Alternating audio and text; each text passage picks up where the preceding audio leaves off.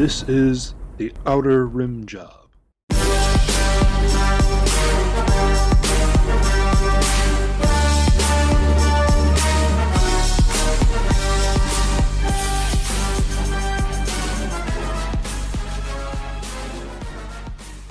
Outer Rim Job. What's up, guys? We are back. Episode. It doesn't say it in the notes. What episode is this? 21? Sure. Episode 21. We're doing this through Zoom, if you guys didn't notice. So if it sounds different, that's why. We are going to go to Dodana Schoolhouse today. The Onager, is it really the devil? That sounds like a fucking BuzzFeed like article headline. Yeah. So this time Dane wrote the outline, so I think we have to like imitate his voice as we're going through the outline this time. Okay. Yeah. Well, when you refused to flesh out my outline, I actually put in the outline that we needed to try yours again. I don't know if you noticed that. I did notice that. Oh, I'm seeing that now. I could try Dane. All right, yeah, if you guys want to go for it. Yeah, give me a sec. Oh, we lost Sorry, for a second. sorry. No, I had a wife pop in. All right. Just one of them. Just one of the many. Okay. All right, here we go. Outline. All right, I gotta get my chia line for this one. I gotta think for a second. Dane, say something real quick. Hi guys. This is Dane's voice. The real thing. Hi guys, this is Dane's voice, the real thing. Was that close? I can't tell you. I don't know. I can't tell you. I don't know. Am I that nasally? Oh, you're very nasally. Maybe I am. I don't know. And I gotta elongate my Dude, A's we're too. Michigan. We're all fucking nasally. Yeah, we all have like a nasally tinge to our twang to our voices. It's more of a nasally. You got to do the A's. You got to do your A's really hard. Well, but is that really the way he sounds? It's definitely. Well, I don't know if it's that good. Oh, guys, by the way, this upgrade is amazing. Do I say that a lot? Yeah, it's always something like that. Oh, all right. All right. The Onager, is it really the devil? I'm starting to lose it now. But and how to beat it. Then we're going to head over to Mama Mothma's Glory Hall. Wave 11. Now I'm just being insulting. You're just going down a rabbit hole with that. Yeah, I'm popping in and out. Like I can hear his voice in my head, but it's not translating well through my voice. Anyway, I'm gonna burn through this, or this is gonna take forever. Mama Mothma's Glory Hole. We're gonna do Wave 11 Separatists, Providence, Popular Builds, the Primevidence. Did you just try to create a name, Dane? Yeah. Okay. I feel like Prime doesn't have one. He needs one. He needs a build. Okay, so we're gonna call it the Prime. I got it. This doesn't roll off the tongue. The Primevidence. Primevidence? That's hard to say. I feel like it isn't. We got to workshop that. Harder than aspiration. Aspiration really just rolls off the tongue. It does. So does ISDane. But and the ISDane does as well. Yeah, this one's a little awkward. We're gonna workshop. We'll keep working this. We're gonna work on this during the episode. And then the recusant. We're gonna talk about Patriot Fist shenanigans and where Separatists are at in the current quote unquote meta. I don't know why, but I hate that word. I do too. There's like connotations with it and everything involved with it. Like I just hate it. It's just kind of debasement nerdy. Yeah. It feels too nerdy. It feels too nerdy to say it. It's like the only base term like we kind of have that everyone just would understand what you're talking about, though. I know, I get it. I understand why it exists and like the meaning of it. I just don't like it. We need to come up with another word to use for it that's less nerdy. Oh God, that's going to be tough. Maybe for the next episode. Yeah, we'll work that. Let's do that behind the scenes. Yeah. All right. No, what am I talking? We'll work on it during the episode. What do I care? All right, and then we're going to go to How My Rim Tastes. We're going to talk about the May the 4th tournament. It's a TTS tournament we all participated in. And then here it says top 4 lists, our list, takeaways, no game by game. I don't even know what the top. Does anybody know how that tournament shook out? Is it even over with? Yeah, it's definitely over with. I played in all the rounds. Yeah, but did everybody finish their games? I mean, I assume so. I finished mine like my last one like 3 weeks ago. I think I was one of the last ones. Oh, really? I could have swore I saw somebody posting in there earlier today saying like a game they got done or some shit. I don't know. Oh, maybe. Well, while we're doing that, maybe somebody can look that up. The dudes, not me. I was up north partying, but these other guys, they played a gatekeeper tournament. Talk about that apparently. And then the team tournament. We're in the team tournament. We got our first round done. This is another TTS tournament, by the way. It's the International Team Tournament or something like that, right? Yeah, something like that. Yeah. So there's there's quite a few teams. There's a lot of people participating. It's pretty neat. We played our first round. I just set up the matchups earlier for the second round today. So we're right in the middle of that. How many rounds are we playing of this? Do you know? I don't. 3 rounds. It's 3. It's only 3? Yeah. And that's we got some work to do. I think we're in like 3rd place right now or something. I got some Luke real hard tonight. Yeah, our sweet Luke, who I love dearly, does have to play Alpha tonight in the team tournament. So hopefully Alpha crushes him. Yeah. And then we got current hole of bottom bitch, but I don't know if we're gonna get to that. Probably not. I wouldn't count it. Probably not. Time permitting. The time won't be permitting because Alpha's got a hard out at like 10:30. He's got to be able to go spank Luke. So 10. You even have that much time. It can be a short. Oh, I thought your game was 10:30. No. Oh, okay. Oh. All right, on with the other.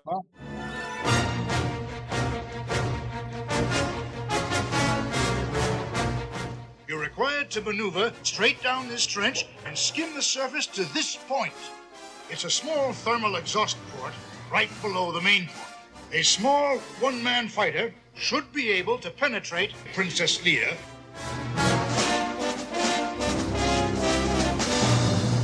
Schoolhouse. The Onager, is it really? Do you know what? I don't care what fucking Alpha says. Zoom is not easier. No, well, it's definitely it never is. This never works right. And I think we lost Prime too. Prime, you still there? I'm here. Oh, okay. So Alpha dropped out. He said he was switching his device. He said he was cutting out too. He thought we just lost video from Bill. Maybe, yeah. I'm still here. I'm checking all the stuff I'm on my phone right now. Actually, turning the video off will probably help the audio from cutting out. Am I cutting in and out right now? Well, but you were earlier, although that might have been me. Well, if I have to, I'll just turn the audio or video off. I really don't care. I don't either. Oh, fuck. Don't even edit this out, Prime. Just leave all this in. That way people can just, it'll just further my point that Zoom is not the way to go. Yeah. I mean, it isn't, but it's a lot more convenient. Sure. I 100% agree with that, but is it, I don't know that it's worth it. Yeah, that's the question. Yeah. And I'm telling you, the content never sounds as good. No, it doesn't. So whatever. Mr. Fucking Zoom. I feel like we should just go. Fucking just go. Just fucking go. So Onager, is it really the devil? Dane, you wrote this. You start. All right. Well, I mean, I guess the first thing we want to go over, is it really the devil? I think the answer is no. I don't think. I think there is certainly counterplay to the Onager. Mm-hmm. It has weaknesses. It's not that tough of a ship. I think that, there are ways to get around it at least, and I think that's what we're gonna get into here. I think it gets a lot of hate because it's different and it's difficult. It can be very difficult to deal with. Yes. But I think you can say that about a ton of things. And I don't think it's necessarily worse than most things, if that makes sense. I think it does. That does make sense. I think I'm on the other end of it. I think double Onager is a problem. I think it's a problem list. I think, I don't know about. We just lost you. Don't know about. What's that? We lost you mid-sentence. You said, I don't know about. Goddamn fucking Zoom. How about now? Can you hear me now? Yep. Yeah. All right. I'm just going to turn my video off and see if that helps. Okay. All right, stop video. How's the audio now? I mean, it's good for now. Yeah. Sure. Okay. All right. So the double onager list, I think it is a problem. I think there are certain lists that can do well against it, but certain lists it just like completely crushes. And like there's almost no counterplay. A lot of that having to do with salvo not being able to be used against ignition shots, regardless of range. I don't think it's going to be, I guess I'm not sure if it'll be as bad as what Reich and Ace Holes was, but I think it could be close, especially for the perception of certain people having to play against it. Like, I think it could be, I think it's going to be like the boogeyman list where if you don't, if your list cannot handle it in any way, shape or form, you're just fucked. But then you have to alter your list to be able to handle double onager, even though you might not run into it at all. And that could fuck with the efficiency of your list or what you want to do or anything else, really. Yeah, I think you could make that same argument about a lot of other lists. I mean, this isn't a very good example, but like you can make that list about heavy squadron builds. You have to tech against that. I feel like the upgrades they provided us with now make it a lot easier to deal with heavy squadron builds. Like, but there's still the point though, is you have to change your list and maybe make it less efficient. I mean, it's exactly the same. But the flip side of that, which I think goes against this argument, is that the Onager is one ship, not a whole phase of the game. Whereas I feel like squadrons are like, they're such a big part of the game that I think you should have to tech against squadrons, whereas that's maybe not true with an Onager. Yes, I agree. Like everybody knows there's going to be some sort of squads there. I mean, whether it be large, medium, or small, you got to deal with it. Like there's no guarantee you'll face double Onager lists or whatever. But if you do, and you don't have I think the big thing, and I can see it, I'm not saying there's no way to beat double Onager. There definitely is. I think you have to be a high skill cap player to be able to deal with it. Like if you're a mid-range to just decent player, like double Onager is going to wipe the floor with you. Yeah, but like I kind of don't even. Well, the Starhawk's easier in that like you can just avoid it. You can't avoid double Onager. There's nothing you can do. Like it'll track you down, and just the big deal is just being able to get hit from downtown with nothing you can do about it. Yeah, I mean you're just getting smacked from downtown. And I know we had talked before about thermals being good against double Onager, and I actually don't think it makes a difference much at all. It'll help you on that initial shot, but then after that, especially if it's double Onager, because you've lost your brace after those two Onager shots, if you're thermaling twice, then the Onagers is going to have free reign blasting you the rest of the game. So they kind of don't care. Like, yeah, you're going to take less damage on the first two shots, but after that, it's going to be just fucking balls to the walls. Or if you want to save your or if you're running like maybe Luminara or whatever, she only works if you spend one defense token. So like that's the first shot. Let's say you exhaust your brace, thermal it, cut their dice in half. Okay, you've done that. But let's say they got Remoti and they did a con fire. Well, they're getting like 2 reds back or whatever they're adding into the thing there, right? So like their dice pool went down, but it's not dramatic to the point where like they're doing no damage at that point. All right, so you do that, and then Luminara, you spend the one, Luminara goes off, and then that would that in that same instance allow that brace to be brought back to full? Not if you just spent it, but if in between those two shots, any other ship in distance 5 or squadron spends one, then you could refresh it. Right. The smart Onager player is not going to do that. They're just going to shoot that same ship twice, and that's not that hard to do. So the second shot. No, but if you've got ships going speed 3, it can be difficult to line up those shots. And it's a good player with Onagers is going to probably be able to do it. Just assume a good player can, because I'm telling you, it's. Yeah, I don't think it's that hard. See, I agree with Dane. I've played against a lot of multi-Onager lists, and I think I've only managed to get full blast, short range Onager shot, hit one of with multiple Onagers hitting the same ship more than once. I think it's only happened like once to me in a bunch of games. Like if you have the tools to dodge those arcs, it's not that hard to avoid taking the big hit every time. Yeah, you can certainly do it. I mean, I personally think the biggest problem with the Onager is the cost of the upgrade that gives you the long range shot. Well, it's the cost of the whole chassis of the system. It's too cheap. The whole thing is too cheap. But I don't think if you take the Onager without long range, you can only place that token at close. Mm-hmm. Then I think it's fine. Well, before we blow past what I was trying to talk about, Luminara might be considered like a good. Plus, you're talking about dodging arcs all the time, Alpha. Like, what if you got large ships? Like, what if you're playing with large ships? That's not that easy to dodge those arcs with a large. It is with Gergerod. It is with engine techs. Well, you can't put engine techs in ISD. And I'm telling you right now, if you could track an ISD even with Gergerod with Onager, it's not that hard. Well, it depends on who's going second or last. You know what I mean? Sure. Yes. It was because I played against. So in the Gatekeeper tournament, I ran double Onagers because that's when I'm running the team tournament. Mm-hmm. And Tristan had double ISDs, and I was able to out deploy him. I mean, it comes down to the deployment. Basically, is what it is what I feel it is. Because if you can have one or both the Onagers out deploying the rest of their fleet, you can set it up in such a way that there's no way that they can't get away from you. Right. That's a very good point. If they out deploy you. Yeah. And they do. That's the point of these lists too, that are optimal double Onager lists. They got a lot of deployments on them. Like they're gonna get to that point. Or, anyways, so let's say Luminara. Let me get this thought out. So you do that, you shoot thermals, you get smacked a little bit. Second Onager goes, shoots that Luminara ship, whatever one you focused on the first time. Okay, so let's say you only spent a redirect for whatever reason. The thing rolls like 9 damage. So if you choose not to thermal, because once you thermal, you've lost your brace and it's gone for the game.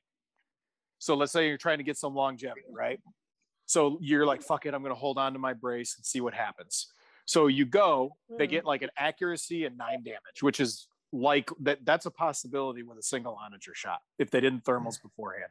So they spend their accuracy on your red brace, and then you can spend the 1 redirect if you want, but you just sucked up like 9 damage. Or they say, fuck it, they accuracy something else, force you to spend your brace, and then your brace is gone for the rest of the game, and those 2 Onagers are just hammering that Venator.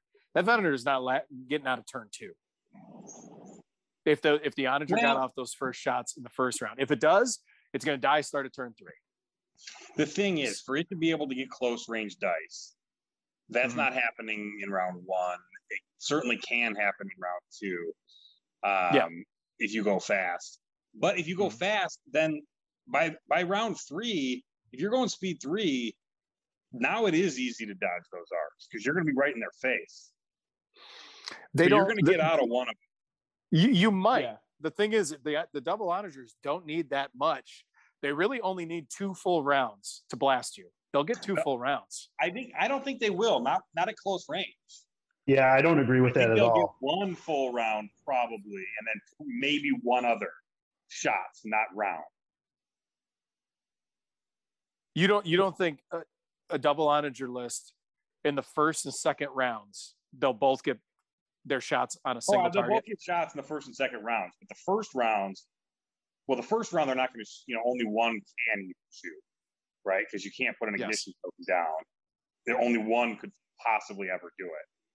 That shot's at long range. Unless you're severely out activated to the point where you can't use pass tokens, you're probably going to be able to move your important ship that they're trying to focus on after one of their Onagers goes. So I've never seen a ship eat black Onager dice on turn 1. That just doesn't happen. Black Onager dice. No. But I'm talking about in round 2. For turn 2, though, Turn 2. Turn 2, sure, but even in turn 2, I don't think you're going to eat 2 sets of black Onager dice. Right, you're going to eat 1. Yeah, you can. And that's the one you thermal. If you're trying to speed up and avoid the shot, you can eat 2. You can, you might, but unless the Onager player fucked up. This is such an abstract discussion. It really is. But I'm just saying, in my experience, I don't know. I've just never seen the 2 black dice Onager shots hit in the same round when I've been playing. It certainly does happen, but I'm sure it does, but it's not. trivial to pull it off. Totally unavoidable. This isn't in a vacuum as well. It's not just the Onagers shooting you. They have the rest of their list that does stuff as well. Sure. So these Onagers are just softening you up or beating the shit out of you. So whatever's left of you going into turn 3, maybe 4, the rest of their list is going to mop up. So I'm not talking about how double Onager is like, that's the only thing shooting. Like, well, sure. I know. They're so cheap. The thing is, they're so cheap. The rest of their list, like they got a ton of shit in the rest of the list. And I think that's part of the problem too, is the cheapness of the chassis. I agree. And the minimal upgrades you need to put on. You really hardly need to put any upgrades on these things to make them work. Yeah. But then they're very dice dependent, dice luck dependent, which yeah. I mean, yeah, that happens. And sometimes they'll roll cold. That'll happen. But more times than not, they're going to roll average to hot. You're right. And that's really all they need to make that work. Yeah, average is enough for them. I agree. Veteran gunners is usually enough to ensure the average roll. Yeah, veteran gunners at least gets you to average, if not hot. Yeah. So, yeah, and there's going to be an accurate. There's going to be an accuracy in there somewhere. So like, plan on that. A lot of times, an accuracy shows up because a lot of times, some of these guys, people are starting to put sensor teams on these things now if you have too. sensor teams, then there'll be an accuracy for sure. And to get their accuracy, which arguably might be the most important die roll that they have in there. It's like accuracy. I don't know, who was it? Like somebody was complaining about the nature of accuracy, but like accuracy is still a huge deal in this game, especially if you don't have ECM, because a lot of people don't like take ECM anymore. Which is awesome, by the way. Yeah, ECM still works really good. It just it costs something now, but it still works. It's not like it's still excellent. You're still going to use it as much as you would have used it before, anyways. You're going to use it twice, more than likely. Yeah, you're just not going to get one shield back from that token. Exactly. Yes, that's the you got to pay for it now. It's not completely free. That's all there is to it. But it's a cheap price. I mean, all right. So now I said my piece on it. You guys said your piece on what you think. And by the way, double Onager is the big bugaboo if people aren't aware right now. Like there's no like single Onager list that people are like, oh fuck.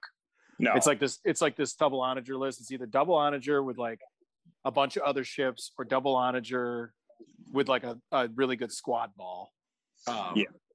This is the thing. And they generally have like 4 to 5 activations or something like that. But that's not that many where like you like a lot of lists also have 4 to 5 activations. Oh, sure. So like, that's where I think you can use your activations and stuff to only take one black dice shot on your approach. I mean, I'm not saying it's easy. It's not. But it's possible. And I don't know. I mean, I do agree with you that the Onager is a little undercosted. And I actually think the problem is with the upgrade, not with the chassis. Because I think the chassis is fine. I think that upgrade, it's only 5 points. Is it composite, laser, turret, something? You know what I'm talking about? Yeah, I don't remember what it costs. The long range one. The long range one that everyone uses. Yeah. That upgrade is 5 points, and it should be like 15, at least. Yeah. So I'm easily.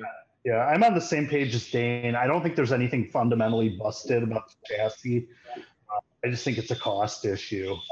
And then circling back to something Bill said a minute ago about how this is the big bugaboo or whatever, like that may be the case, but you still don't see a ton of them. And obviously there haven't been a ton of high profile events, but there have been Vassal events, there have been TPS events, and there still have not been many multi-Onager lists showing up in them.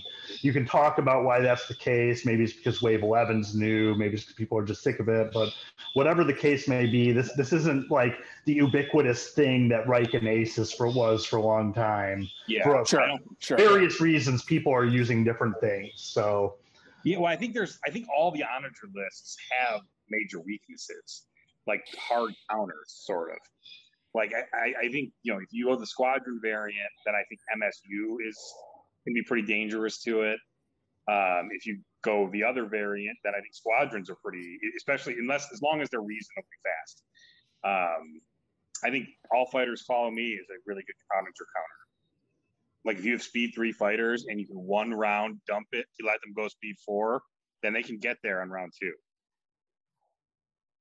and you can start hammering away. And they don't last that long. I think like onagers really want one big target that just kind of sets up across the table and comes at them so they can just wallop on it. So like I think that upgrades that give you some maneuverability control, like I said, Gergerod's great. I've used a lot of Gergerod against onagers, and he gets you out of that arc most of the time, or he helps you control, reduce the damage, or Mon Mothma. Because the small ships can dump a redirect even once they're in long range to cancel 2 dice. They can cancel 2 just by spending it at long. I think the best counter to onagers is Bates. Nita on your ISD is probably a good idea if you're worried about onagers. He costs 2 points. Yep, and you weren't using that contain anyway a lot. Right, although unless you want to swap it for your local fire control. Yeah. Something else that I really like is engine techs against onagers, because not only do they help you dodge the arc with the extra speed, but being able to essentially change your speed by two speed every turn, that really helps you range control from that ignition token. It does. So you can slow down real fast, or you can speed up to get out of black range or whatever. It's a handy upgrade to use when you're up against the onager. Yeah. So, I do think it's a little undercosted. I think but that's why you're not seeing a ton of it, because I think there are counters to it, and every list is there's common lists that are counters to the double onager lists. Whatever variant you're using, it's a different thing, but there's still one out there. I don't think that was the case with Reich and Asols. I think a big part of the reason people are getting turned on it is the fact that they're getting their asses kicked in turn 3. Yeah.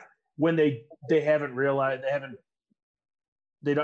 developed a counter to that yet, and it's just turning into just them griping that these things are overpowered.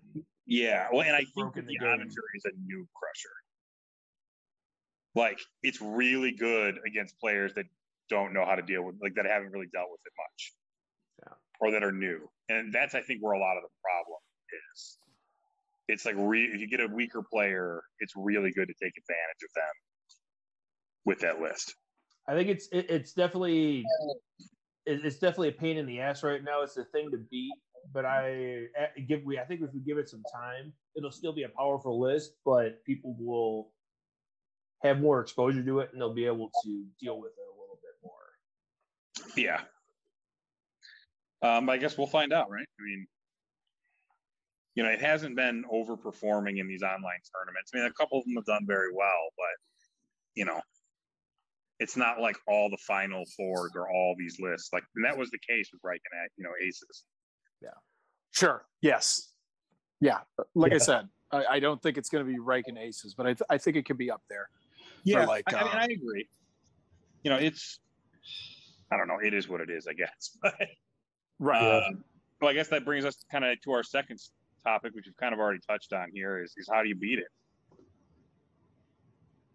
Yeah. I think we kind of just talked about it, really. Dodge the arcs if you can, rush them. Try to get at them. Range control from the tokens. Work your deployments if you can. Mm-hmm. Mm-hmm. Yep. Yeah, I think they're very good against. It comes back to our problems with the ignition in general, how you can't salvo it. I feel like if they made that upgrade, the long range upgrade cost 15, and you could salvo ignition once you were in range, then there's zero problem. Now, obviously, those are big changes. Right. Those are huge changes that won't happen anytime soon. Right.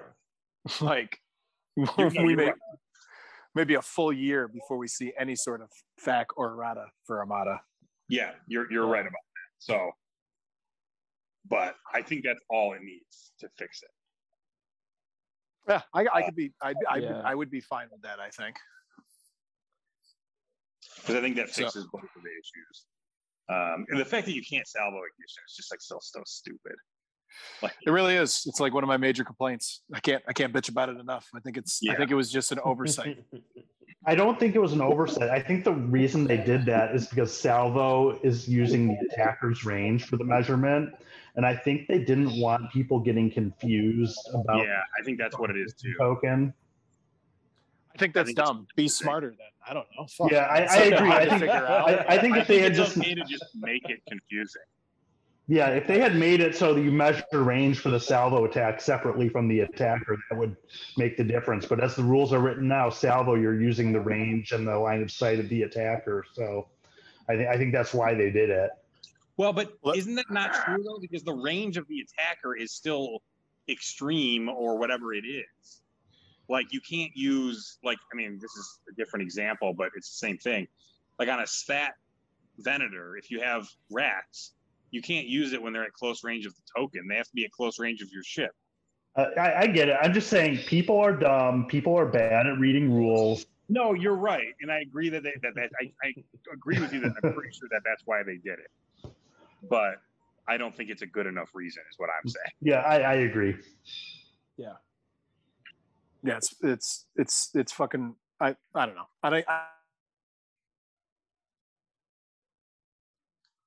And by the way, guys, like from the information we have and stuff like that, there will be no changes or errata for Armada for a very long time. So anything you don't like right now, it is not changing. So Bill, I don't know if that's true because X-Wing's getting errata and changes now, and they just jumped right on it. So I don't know. Maybe AMG is going to get their forum up and running, and maybe they're going to have Karnak answering questions because that's been announced now that he's like the go-to guy. Yeah. He's going to answer and clarify rules questions. He's not creating any facts or Armada. What we need. Well, no, they've been doing it for X-Wing. Is all I'm saying. So, like, I don't know that I would necessarily go out on a limb and say it's going to be, and I don't think they're going to announce anything until they're doing it. Like it's just going to. X-Wing has somebody on staff. Like they're paying people. No, they're not. No, they're doing the same thing as they're doing for Armada. They got D-Yoon and some other guy from the community that they have hired as independent contractors to go on their forum and answer rules questions, make rulings, make errata until AMG can issue a final ruling. So that's why I'm saying I don't think that we're in this paradigm where it's FFG. They got to wait for the mouse to approve of a new FAQ PDF before we can get any clarity. I think it's a whole new thing, and I think that maybe once Karnak gets on it, we might start seeing things come sooner. Is all I'm saying. Maybe, but I would be shocked if they're going to give him the power to make errata or do any of those sort of things. As I understood it, he's there for like rules question. He just answers rules questions, given the current living document or whatever. Like he's not. I don't think he's making he's not going to decide something that is outside of what the rule book says. But the other thing, make changes probably. But right, but we'll see. The other thing that's been going on too is if you've been following AMG's Facebook, they had some X-Wing expansions come out and they released like Facebook photo albums. They're like, hey, here's the errata for this expansion pack that just came out 2 months ago. So like, I don't think this is a world where now we're still just waiting for these PDFs to come out. AMG might just drop something on us out of the blue someday being like, hey, here's the errata, guys. It's right here. Here's a photo posted on Facebook. That's it. Kind of like how they dropped that video and that like weekend event that people were supposed to do. They dropped like Friday at 5. Yeah. I remember that. That like new mode or whatever. Yeah. Use. I mean, I don't think anybody did it, but. Yeah, I just think AMG's set up, the way they're doing this is a lot more agile than the way FFG was doing it. So it remains to be seen how quick they're going to be with Armada, but I think there's reason to think that maybe we're not going to be waiting forever for updates now. I would like that to be true. I don't think it's. I think the safe bet is saying there won't be anything for a long time. I mean, I would agree. It probably isn't going to get changed, certainly anytime soon. I don't think, to be honest, I don't think there's enough evidence that it needs to be changed. Yeah, I agree with that too. I mean, like, I think that it probably does, but I think that it does. Like, And I do think you need to be a little soft-handed with this stuff. Like, I think you need to make sure it's definitely an issue.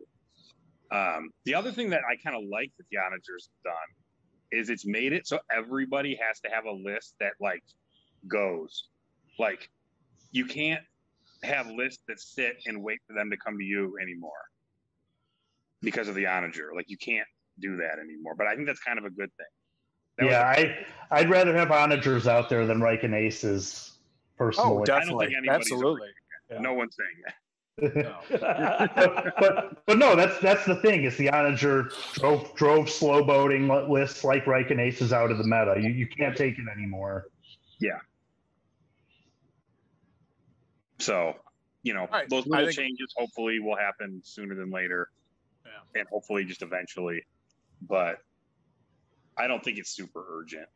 And even if they don't happen for a year or ever, I'm okay with where it's at right now, honestly. Like, I don't think it's a huge problem. And we can always just, shame people out of running them if we need to. It works with Riken Aces. It worked with Riken Aces, yeah. Kind of.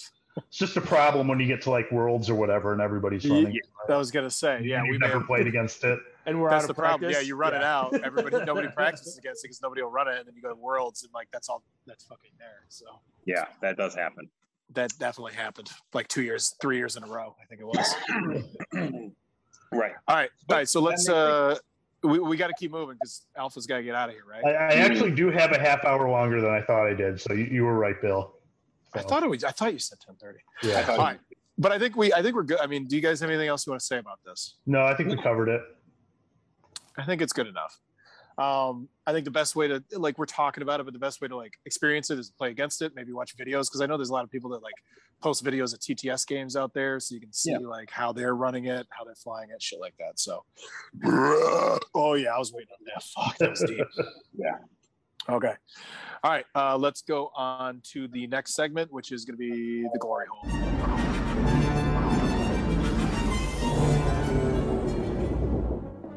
The Emperor's made a critical error, and the time for our attack has come. I'm gonna blow my load at the glory hole. Blow my load at the glory hole. Blow my load at the glory hole. Mama, Mothma, glory hole. Wave 11 Separatists. What are we doing? Yeah, we're talking about we really haven't talked about these things since they've come out. That's okay. What did we want to go? Because I know there's like a bunch of bullet points in here. We got the Providence, popular builds. I love the Providence, by the way. I really like it.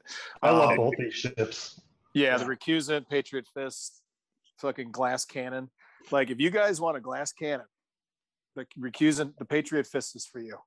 Like, it can't take a punch, but holy fuck, it throws fucking haymakers out there.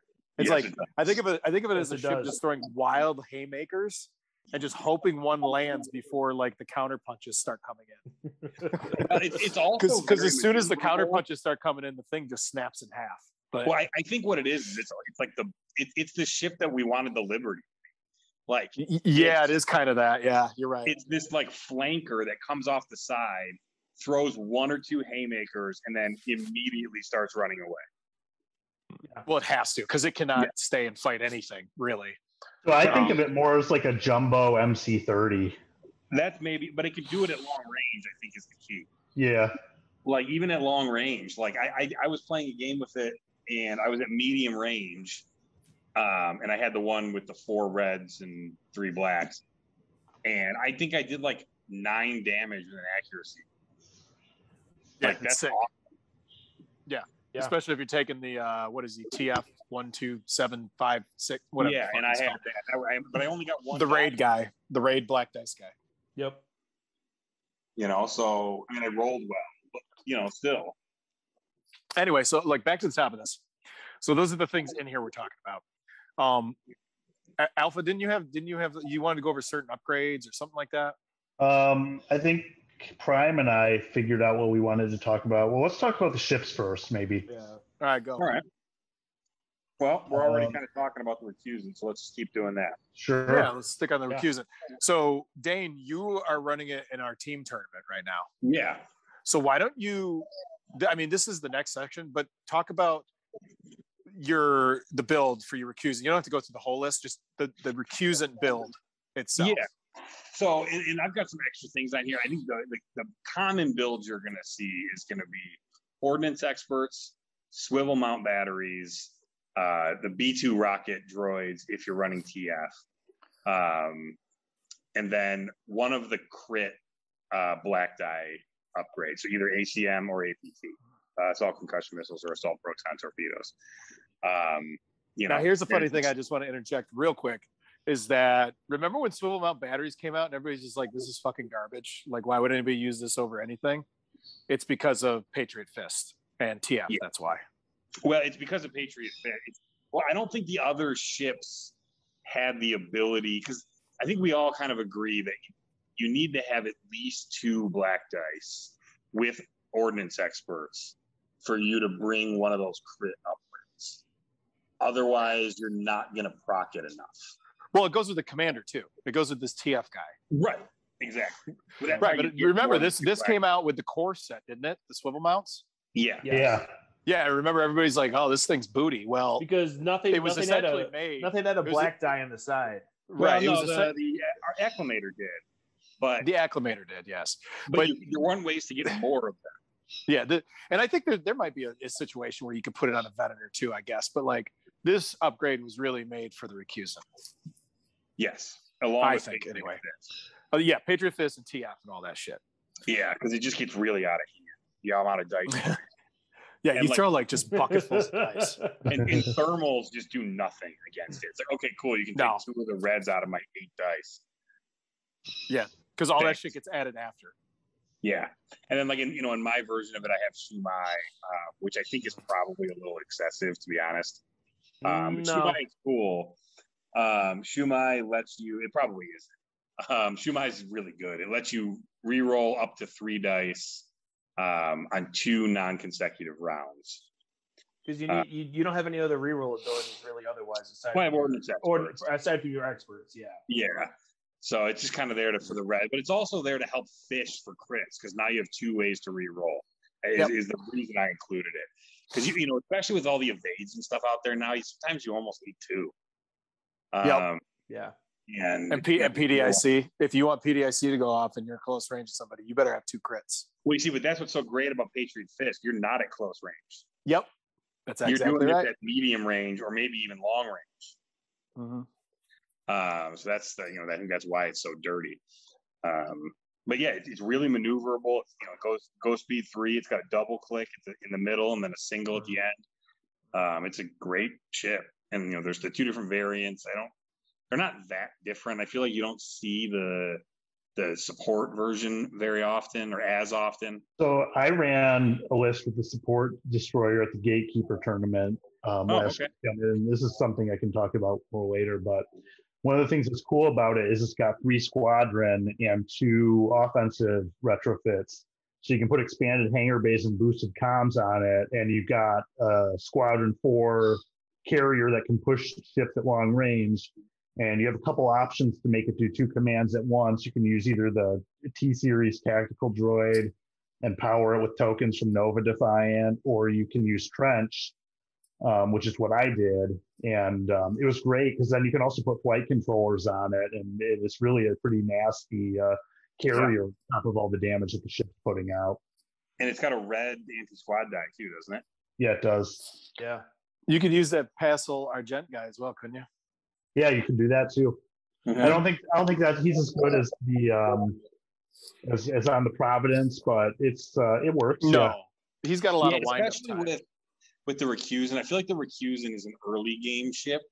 Like by round 4, the Recusant is going to be running away or dead. Yeah, like with my Recusant, when I play, I'm spamming nabs. I don't want to do the wind-up sequence that you need to do to get Passel online. Right. Yeah. Yep. I can see that. I think Passel's a much better upgrade for the Providence. Mm-hmm. Which is a great segue to start talking about the Providence. Yeah. Providence is dope. The Providence is dope. It's like I think I've been saying this for a while, but I feel like it's like a baby Starhawk. A little bit, yeah. It looks like a giant blunt, kind of looking at it. Talk about how dope it is. Yeah. It's very true. And it's actually pretty survivable too if you put the right upgrades on the thing. For sure. Yeah, you can get two defensive retrofits with the Invincible title on the one version, which is great. So I'll just go through a Providence build real quick. So when I did that May the 4th tourney, when we did the May the 4th, which we'll be talking about, I ran Grievous. I think I may have talked about this in the previous episode, this list. I don't know. But I did the Providence carrier. So I had Rune Hacko, Thermal Shields, Intensify Firepower, reserve hanger decks because I had because I'm running Grievous. So there's 5 Vulture droids.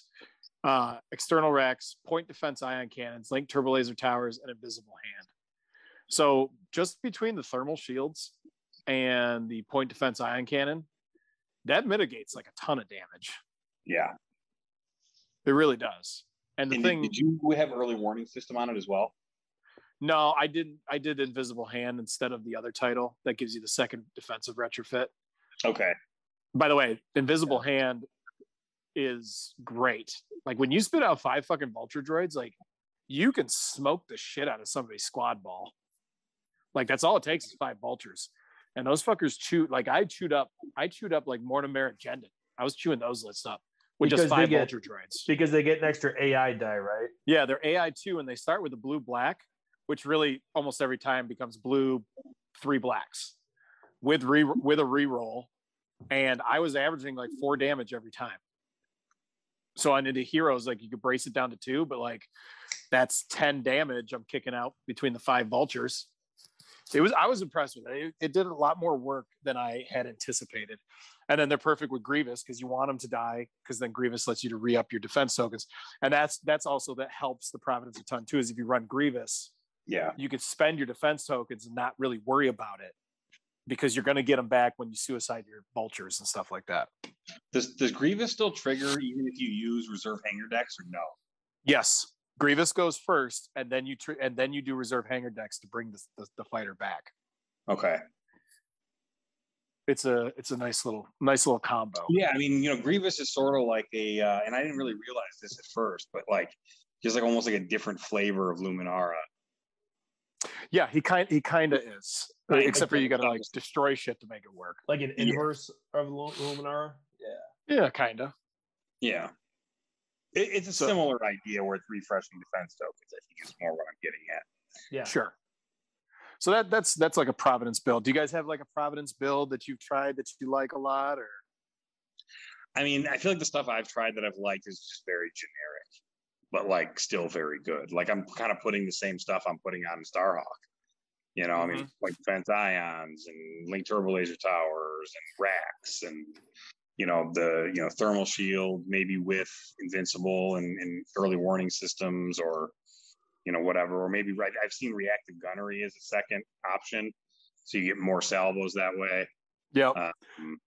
The Providence feels like I'm sure there's always other options. There's always people smarter than us out there that figure other things out, but Providence feels like a ship you want to Christmas tree out. Yeah. It doesn't feel like something you run lean. Yeah, it does. Yeah, I feel like it really takes advantage of those upgrades. Yeah, you're kind of missing out on what the ship can do if you don't Christmas tree it out. Yeah, and it's tough enough that you can Christmas tree it out. There are certain ships, and I think the Recusant is sort of one of these ships where in my list I actually did Christmas tree it out, but I kind of wish I hadn't, because it's not that hard to kill. So you don't want to Christmas tree out something that's going to die. It's why Christmas tree liberties are a terrible idea. But they will. It's funny when we talk about the Agate Liberty, which we might throw in here. Let's say non-Agate Liberty. There you go. Yes, yes, definitely. It is more what I meant. Right. Yep. I don't want people thinking oh, there's no way you can do, but there's a build. I don't know if we got it, but there's a build for Liberties now that I was telling the guys I got that alpha disease where I'm fuck, I think I want to run a Liberty list again. I want to start flying that thing again. Yeah. But it's 100% because of point defense ion cannons and Agate. That's literally the 2 upgrades that I'm okay, this is where I think a Liberty could do work, but you'd only run 1. I would never try to run 2.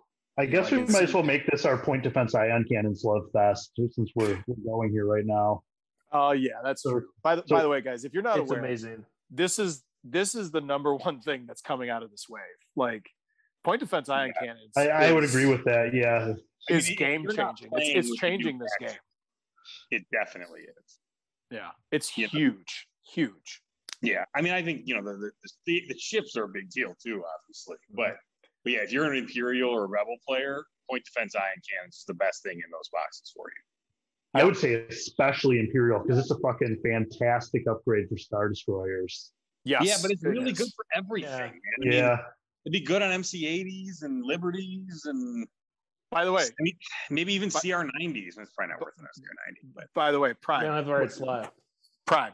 Yeah. Read the upgrade card. People might not even know what the fuck I'm talking about. So a point defense ion cannon. It's an ion upgrade, hence the name. It's 4 points, non-huge ship only. When defending at close range or distance 1 during the spend defense token step, you may force the attacker to reroll 1 die of your choice. It's just a free reroll of anything. Like you're not spending tokens. It's before you spend tokens. Like it's every single bomber that's attacking you. Yep, every single time. Like, and there's nothing that stops it. It doesn't exhaust. Like, it literally just goes off anytime you want it to. And by the way, I love there's like a fuck you to the SSD in the front. Like, no, you can't have this. Yeah, it feels excessive, but as if that thing wasn't buried deep enough in the ground. Like, you're just like, no, you can't have this either. You can't have these nice new things. No, you can't have anything. So, but yeah, man, like, so. This we'll go into this when we do tourney talk next. But when I played Boba Fett, Matt Moncrief, friend of the show, he was running like a Sloan list, like a wave, I don't know, 8, 9 Sloan list. I don't remember what the waves are, but like a pretty prototypical Sloan list with like a dick, and I mitigated almost all the damage Sloan could do with PDIC. Like blue non-bomber dice fucking hate PDIC, which is what a Sloan list mainly is. Now, double blue bomber doesn't really care. Like Merrick didn't give a shit. Like he was still rolling into like tons of damage. Or if you're Sloan, like if you're Sloan, he doesn't want to roll into an accuracy because you're already past that step. Yeah, any blue bomber die. But blue bomber is fine because it's a hit. Like what? They got a 75% chance to just roll into a hit anyway. Right. And with Sloan, everything is useful. Yeah, everything's useful except when you make them re-roll and they roll into an accuracy. Then it's dead. Or a crit. No, if they're bomber, they want right. Because Sloan's going to be like interceptors and TIE fighters, so they're going to re-roll into a crit, and then they're not. Yes, that's what I was saying. I was constantly making them re-roll into like crits and accuracies and like. Nothing. Like he couldn't do anything against my I was running that Grievous Providence list, and he just couldn't do. Yeah, that's very, very good. Obviously, it's a great upgrade. Yeah, really mitigates damage from fighters, and I just like I was using I ran a Vena Luminara list at that tournament. It's like it would be so good in that list. It would probably be broken, to be honest, but. Well, yeah, that's why Republic doesn't have any ion upgrade slots. Yeah. Luminara with that would probably be unstoppable against fighters. You wouldn't even bother, I guess. It wouldn't even be worth shooting them. Yeah. Well, the only thing I think PDIC isn't amazing is, like I said, against double blue bomber dice, so arcs. I mean, I don't honestly, think arcs care so much. Yeah, any blue bomber dice, I would say. Any blue bomber. But what else is out there that's like a single blue bomber? Well, the only thing I think is the Defender. Oh, that's right, the Defender. You never see that besides Merrick. But there's a lot of double blue bombers. Yeah, that's what I'm saying. Like double blue bombers kind of don't care. Yeah. Blue black doesn't. With a black bomber die, which obviously there's tons of. Right. If it's a single hit, like you don't want to roll it into a hit crit. Right. But it gives you the option. Like if you're in a spot where you're just like in a tough spot, you're like, fuck, I gotta gamble. I mean, there's 2 blanks on that dice. Yes, there are. You know, so like it's not the worst thing in the world to make them reroll. But yeah, black bomber don't care as much, but it's still, I mean, making anybody reroll their dice is generally better for the defender. It almost stops all hit crits on a black bomber die. Like the chances, I mean, obviously they could reroll it again, but like it makes that so much less likely. Yeah. And like ships like MC-30s that want to get in close with APT, and they need that black, hit crit. Reroll that hit crit. Like we were saying earlier, like if you're running ships like that now, like you really need like 2 hit crits if you want to make sure it goes off. Yeah, and if you have an evade, you can make them reroll 2 of them. I mean, Yep. Which is not a terrible combo. After PDIC, yeah. Right. Or if they roll it into another double, Yeah, something else I think is worth mentioning about it is this kind of a weird upgrade because I think it's one of the first like turbo laser or ion cannon or missile upgrades that like does something other than affect your attack. Yeah. Yeah, that it's defensive. Yeah, there's not a lot. So you're giving up the ion cannon slot to take this, but like nowadays you've got LTTs, you've got ordnance experts for your black dice, you have other options. It's not like back in Wave 2 when you only had leading shots, and by taking up this slot you'd be sacrificing all your dice fixing. So it's not really a problem now. Ion slot's a lot less competitive. Yeah. Yeah, it doesn't. Every ion slot doesn't have leading shot staple to it. Yeah. So yeah, that's PDIC. I don't know what else we could really say about it besides like it's a great upgrade. I think it's the flagship upgrade of the wave. Yeah, I think you think about taking this in every ship that you take that has an ion cannon slot. Maybe you don't take it every time, but you got to think about it. I think that's a fair way to say it. Best generic upgrade, at least. Yeah. Oh, for sure. Yeah. Well, I mean, I don't know about best overall, but like I think there's other out of this wave are in that same category. But I think it's in the group with things like Link Turbo Laser Towers and thermal shields and ECM. Yep. I guess we should talk about the rest of the admirals. Yeah. So we got Trench. I can talk about Trench a bit. He's 38 points, and he's kind of like Thrawn in that you give him some dials when you deploy him. And at the start of your ship phase, you can reveal one of his dials. And anytime you have a ship that spends a token matching the dial, you get the effect of the token and the dial. So I think people are still working on cracking this because it's kind of difficult to pull off because you need a token that matches the Trench dial. So you got to generate a bunch of tokens to make him work. It's kind of brain intensive. But what I was doing was I ran him at the Gatekeeper tournament this past weekend. I'll talk about that more later. But I had him on a Recusant support destroyer with Tickus. So Tickus would always give me whatever token I needed, which on this build was always a squadron. And so I had Trench pushing 5 squadrons with my support destroyer, and then I was also navving, and then I had some hard cells backing them up that were also pushing squadrons. And it worked really well. Yeah. So it's good for a carrier list. And I think so he's kind of like a Thrawn kind of mesh with Leia a little bit. Yeah, I think it's best to think of him as Thrawn, but I'd say it's a bit more difficult to pull off just because you need the token generation. Yeah, because you need to set it up. Yeah. But like Tickus makes it so easy to set up on one of your ships. Yeah, right? just one of your ships is the thing. So yeah, but it's still real good, and like you're going to be doing it with squadrons. That's what you're going to use primarily. I mean, somebody made Big Brain a list where you're using other stuff, but like I think you're using squadrons primarily. If there's any kind of an easy mode, it would be using one of the munitions or the engineering, the parts resupplies. Yeah, I've got a list I haven't tried yet, but I put it together that uses Trench, and you've got 2 Providences with like a hard cell with the parts resupply, and you're using the hard cell basically as a projection expert's caddy. It's with Wat Tambor, and it's sucking shields off one and pumping them over to the one that's taking damage, and then you're using Trench to spam the engineering tokens, so you're always regenerating 3 shields per turn on both your Providences. So that's something that's kind of interesting. But yeah, I think it's early days for Trench. It's kind of hard to say a lot about him because I think people are just starting to figure him out. But he's an interesting commander. I think we'll start to see more of him as people get more used to all this stuff. Mm-hmm.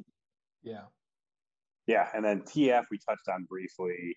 He's pretty basic. His you're at medium to close range, you can add a black die for every raid token that the defender has.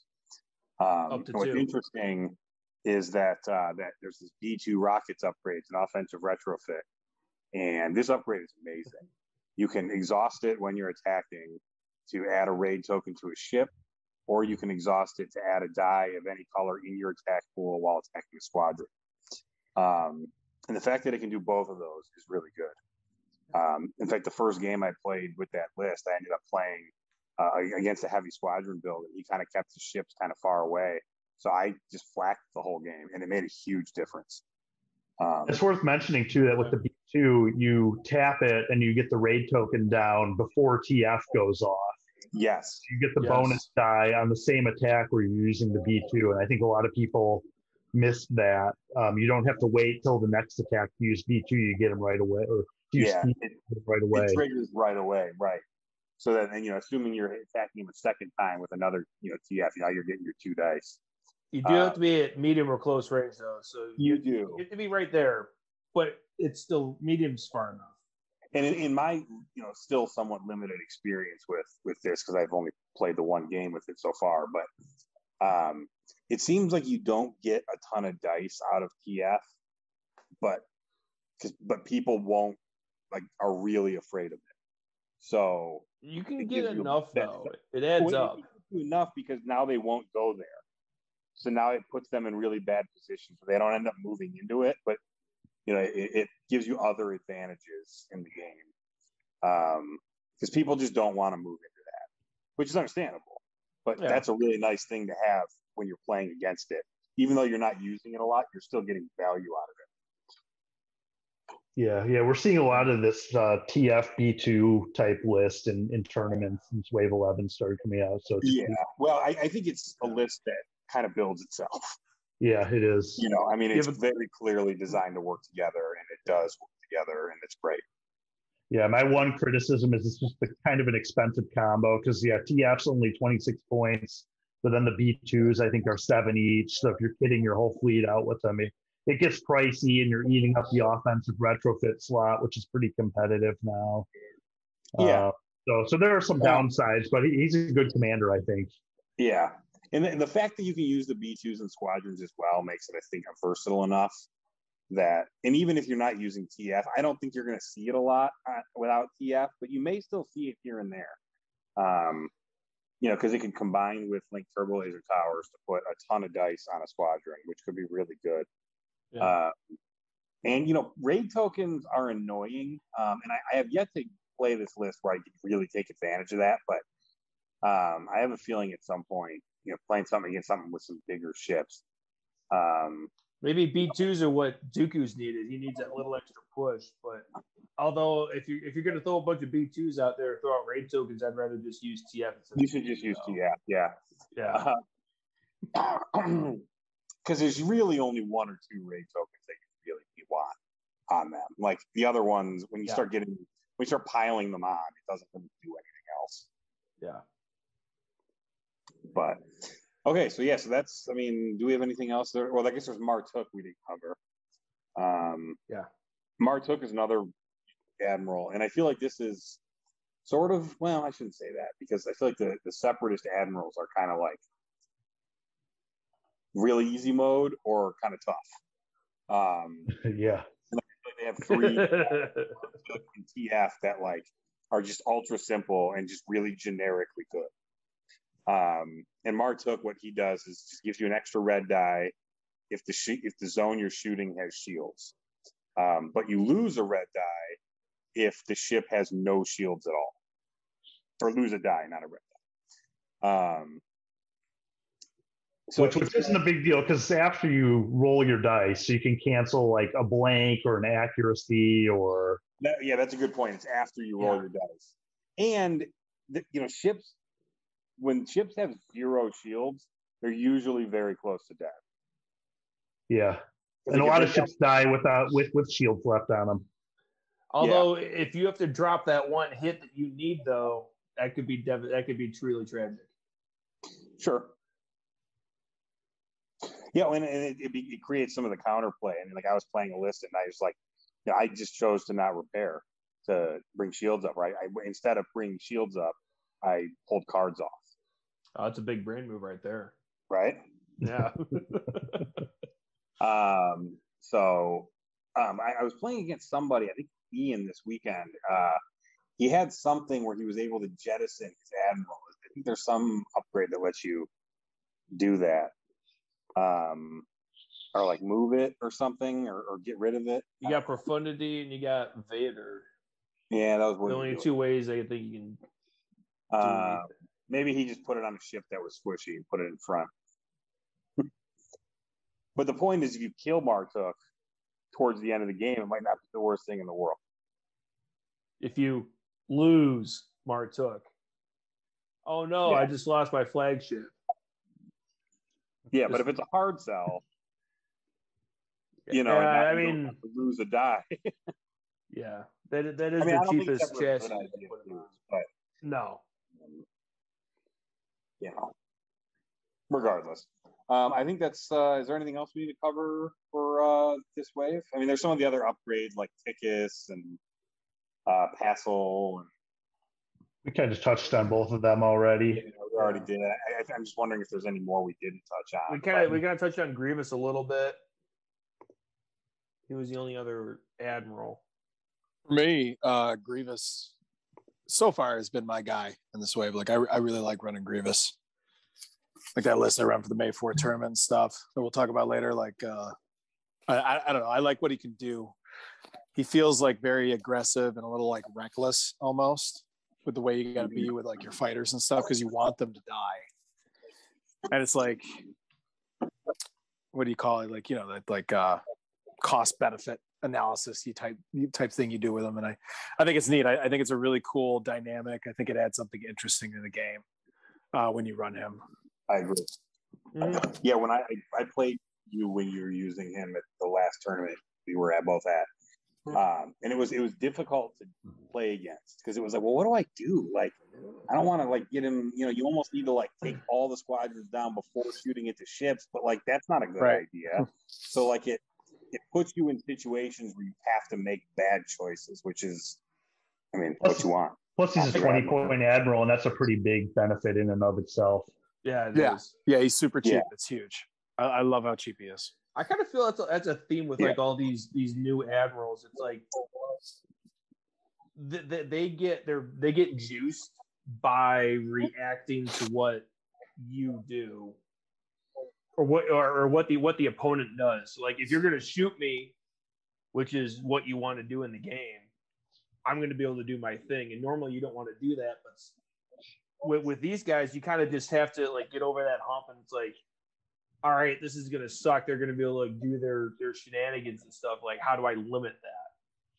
Because you can't avoid it. You can't avoid it entirely. You have to engage, get in there and do it. You just have to approach it in a different way. You have to be a little bit smarter about it. Yeah, for sure. All right, is there anything else we wanted to talk about with this section? So real quick, we touched on both of these, but I think they're important upgrades. So just in a little bit more detail, we got Tickus, who we're seeing a lot of early on. He's a 2-point officer, and basically what he does is when you reveal a dial, you can put a token matching that dial on his card, and then you get to gain any token you want. So basically, he's a free token of whatever you want. But then when you're setting dials at the beginning of the next round, you have to match the token that's on his card, and then discard that token. So basically, you're exchanging flexibility to get whatever tokens you want, which is really great on some of these Separatist ships, or like with. Yeah, and what that essentially means is you have to put whatever dial you just did back at the bottom of your stack, and you don't get to change it. Right. It's a confusing way. I almost wish it just said to put the dial there and then you can't change. You know what I mean? Yeah. So it would have been a simple way to word it, but I probably screwed the rules for some reason. Because that's what I do when I play Tickets. I take the dial, I put it there, and then I take it back and put it at the bottom of the stack. There's no reason to get a token out. Yeah. And then Passel's another one. We haven't seen too much of him yet. I think he's a little bit more, or she, or whatever the fuck it is. It's a little bit more difficult to pull off. It's a 6-point officer. And basically the way this one works is when you reveal a dial, you put a matching token on the card. And when you have each of the tokens on it, you can start adding another dial of your choice to the dial that you reveal. Which is amazing. Yeah, it's a really amazing ability. It just takes some setup. It takes some setup. You have to do one of each commands the first 4 rounds. But once you do that, round 4. And so then round 4, 5, and 6, you're doing 2 dials, one of which you're deciding when you reveal. And I feel like that's a part of it that is maybe underrated. The fact that you just get to choose it right away. Right. So, I mean, that's great. I used it once on a Providence. I think the Providence is the place for it. In a list where you're kind of wanting to do a little bit of everything, where you're wanting to nab and maybe hit squadrons. Or like power, intensify firepower. Right. So you're doing a bunch of different things anyway. And then, by turn 4, now boom, you're getting 2 dials every turn, which is excellent. So yeah, I think he again is similar to Tickets, where he takes some of your flexibility away, but provides. But the benefit you get from that though is if you time it out right, it's amazing. And then it gives you even more flexibility once you get it off, right? Yeah. Yep. Now you need the most flexible ship there is. Yeah. Yep. I think that covers it though. Ruby. Yeah, it's all good shit. Yeah. Okay, so next section is going to be how my rim tastes, and we're going to talk about some tournaments we've been in. Oh, dear God. What the heck is a rim job? Oh, why, that's when you put your legs behind your head and have someone lick your ass. I can taste it in my mouth. It's just so bittersweet. All right, we're in the rim. We're tasting it. First one up here, we've got the May the 4th tournament. We all kind of tasted it in this tournament. Yeah.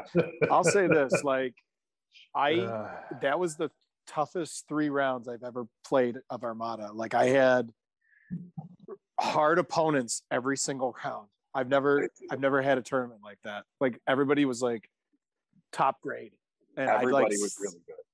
I slugged through it. Like, I almost made the cut. I didn't make it, but the worst game I lost was 5. I think I went 5-6, 5-6, 7-4, and my 7-4 was tabling somebody, and I still only got a 7. So like that kind of tells you like how hard this fucking tournament was. And that was Bro Buffett. Like, I tabled him, but I only won by a 7 because he's an excellent player, and like that's the best I could do. Yeah, he took a bunch of your shit with him. It was a knockdown, drag out fight. Yeah. Well, we played his most wanted, and he made my Providence chip his most wanted. So he got a ton of points off that. He took it down, but that's what I had to do to table him, and I still only got a 7. In my other 2 games, 5-6, 5-6. One was a KG one, and then the other one was I'd have to look at my notes real quick, but I know we're not going game by game, but I can give like a quick thing. Yeah, that one was I lost 284 to 280. Oh, that's the one where he had a fucking mercy mission ship and scored it. That's why that's how he got his extra. What is that thing worth? 40 points? 30? Yeah. What is it? It's a bonus 40. Yeah. Yeah. So instead of me getting the 6-5, it flipped on me, and I got 5-6 because he got, and that was literally his only ship left. I killed everything else. The only thing he had left was the fucking mercy mission ship.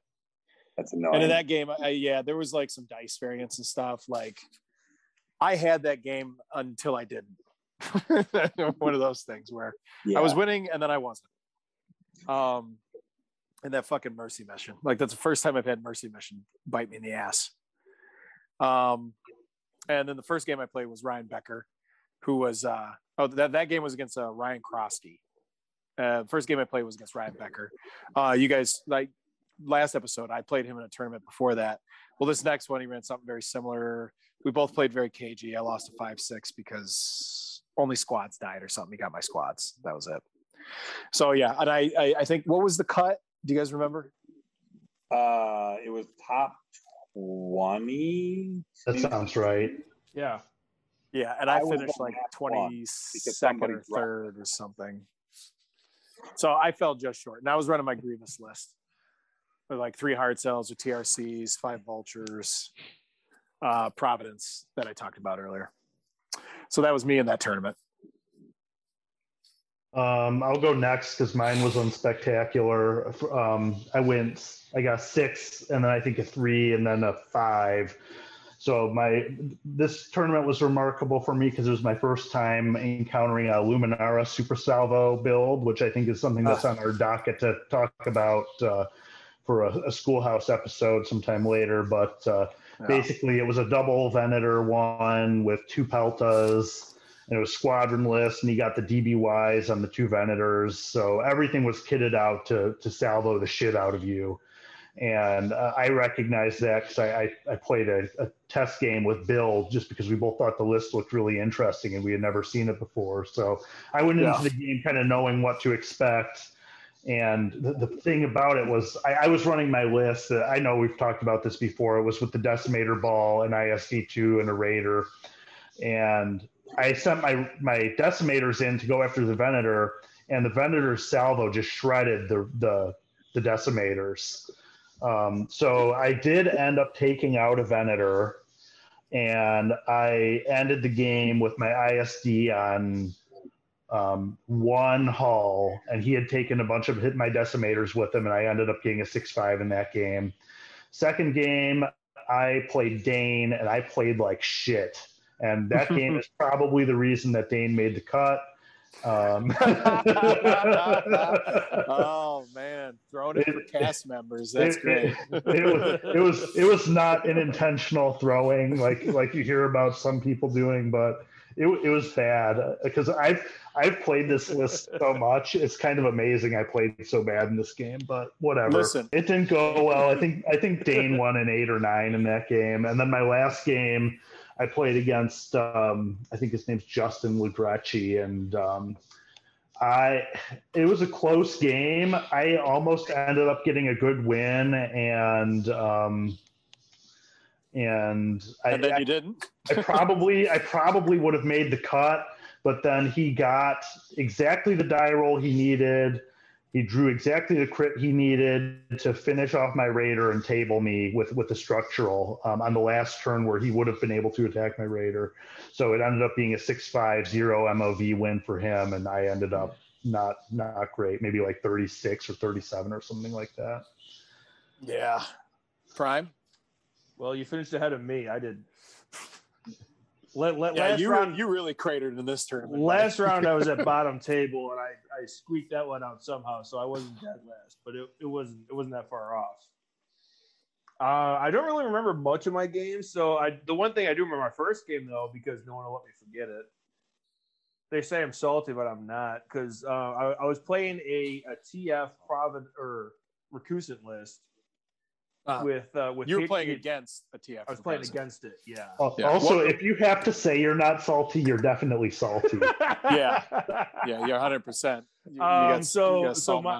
My list, I had an ISD. I think I had 2 Raiders in demo with Jerry. I don't know. It was something I kind of threw together. But the thing was, so he had TF with the B2s, 3 hard cells, and then Patriot's Fist. So Patriot's Fist deleted my demo from long range. It was really. I was watching that game. Yeah, it was funny though, because the round before he had a medium range shot with the Shumai reroll and rolled like 2 accuracies and 3 damage. That's and right. he would have lit up my Star Destroyer, but he like totally whiffed on it because he had like no rerolls aside from Shumai. And then give some context here. Like, was your demo softened up at all, or was it like a full health demo? Full health, untouched. But he did nice. So what exactly happened? To give people an idea of the power of the fist. Yeah. So I was at long range. He had Patriot's Fist, Shumai. He had the swivel mount batteries. I think he had APT. I think he might have been APT. But the thing, he just went full out, just like speed 3, just right out of the gate. So what was his dice pool? Like, what did he put together? So he had, let's see, it was, let me pull up what that ship had. And what arc was he shooting demo? So he had the light destroyer, and he was able to get me in the rear. Oh, well, that's a big deal. Yeah. Line really weird where he just barely had the He barely caught the ass. So he had. By the way, hang on a sec, Prime. Dane, is anybody else having a hard time hearing Dane? Yeah, he got kind of quiet all of a sudden. Oh, did I? I had to take a phone call and then I came back. You might want to fix your audio. All right, I'll drop out, come back in. Okay. All right, go ahead, Brian. So he had the light cruiser. So he had 4 red dice because this was long range. He was able to bring in a black with his swivel mounts.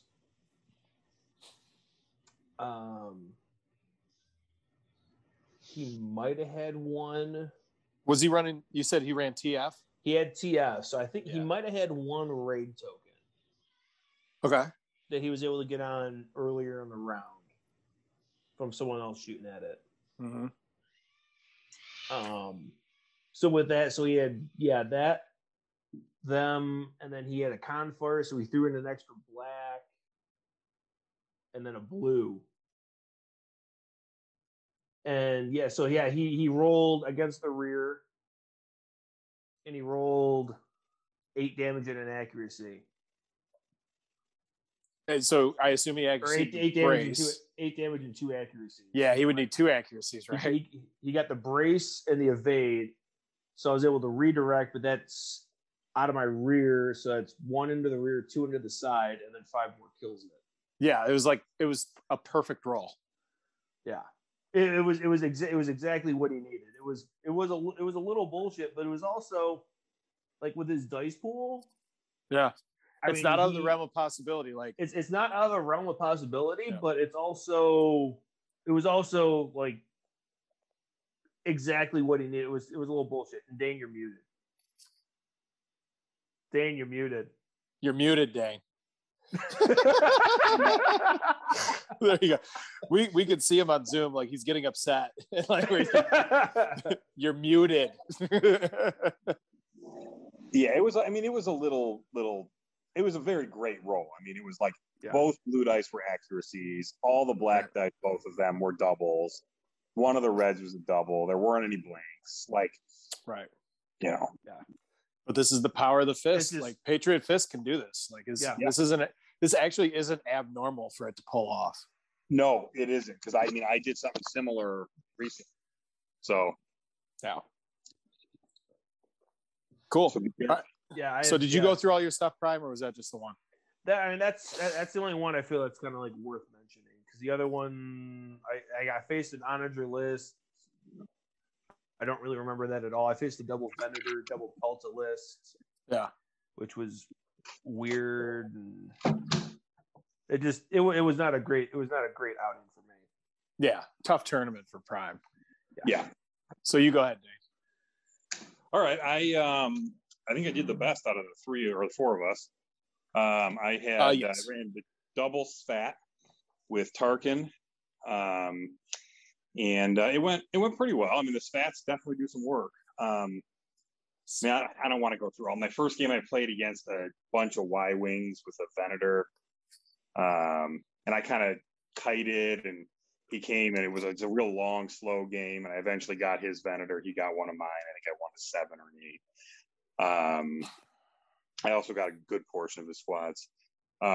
With my list, it was double Svats, Venator 2s, and then I had a pretty good squadron ball. I think it was 3 Torrents, Ahsoka, Luminara, and Plo.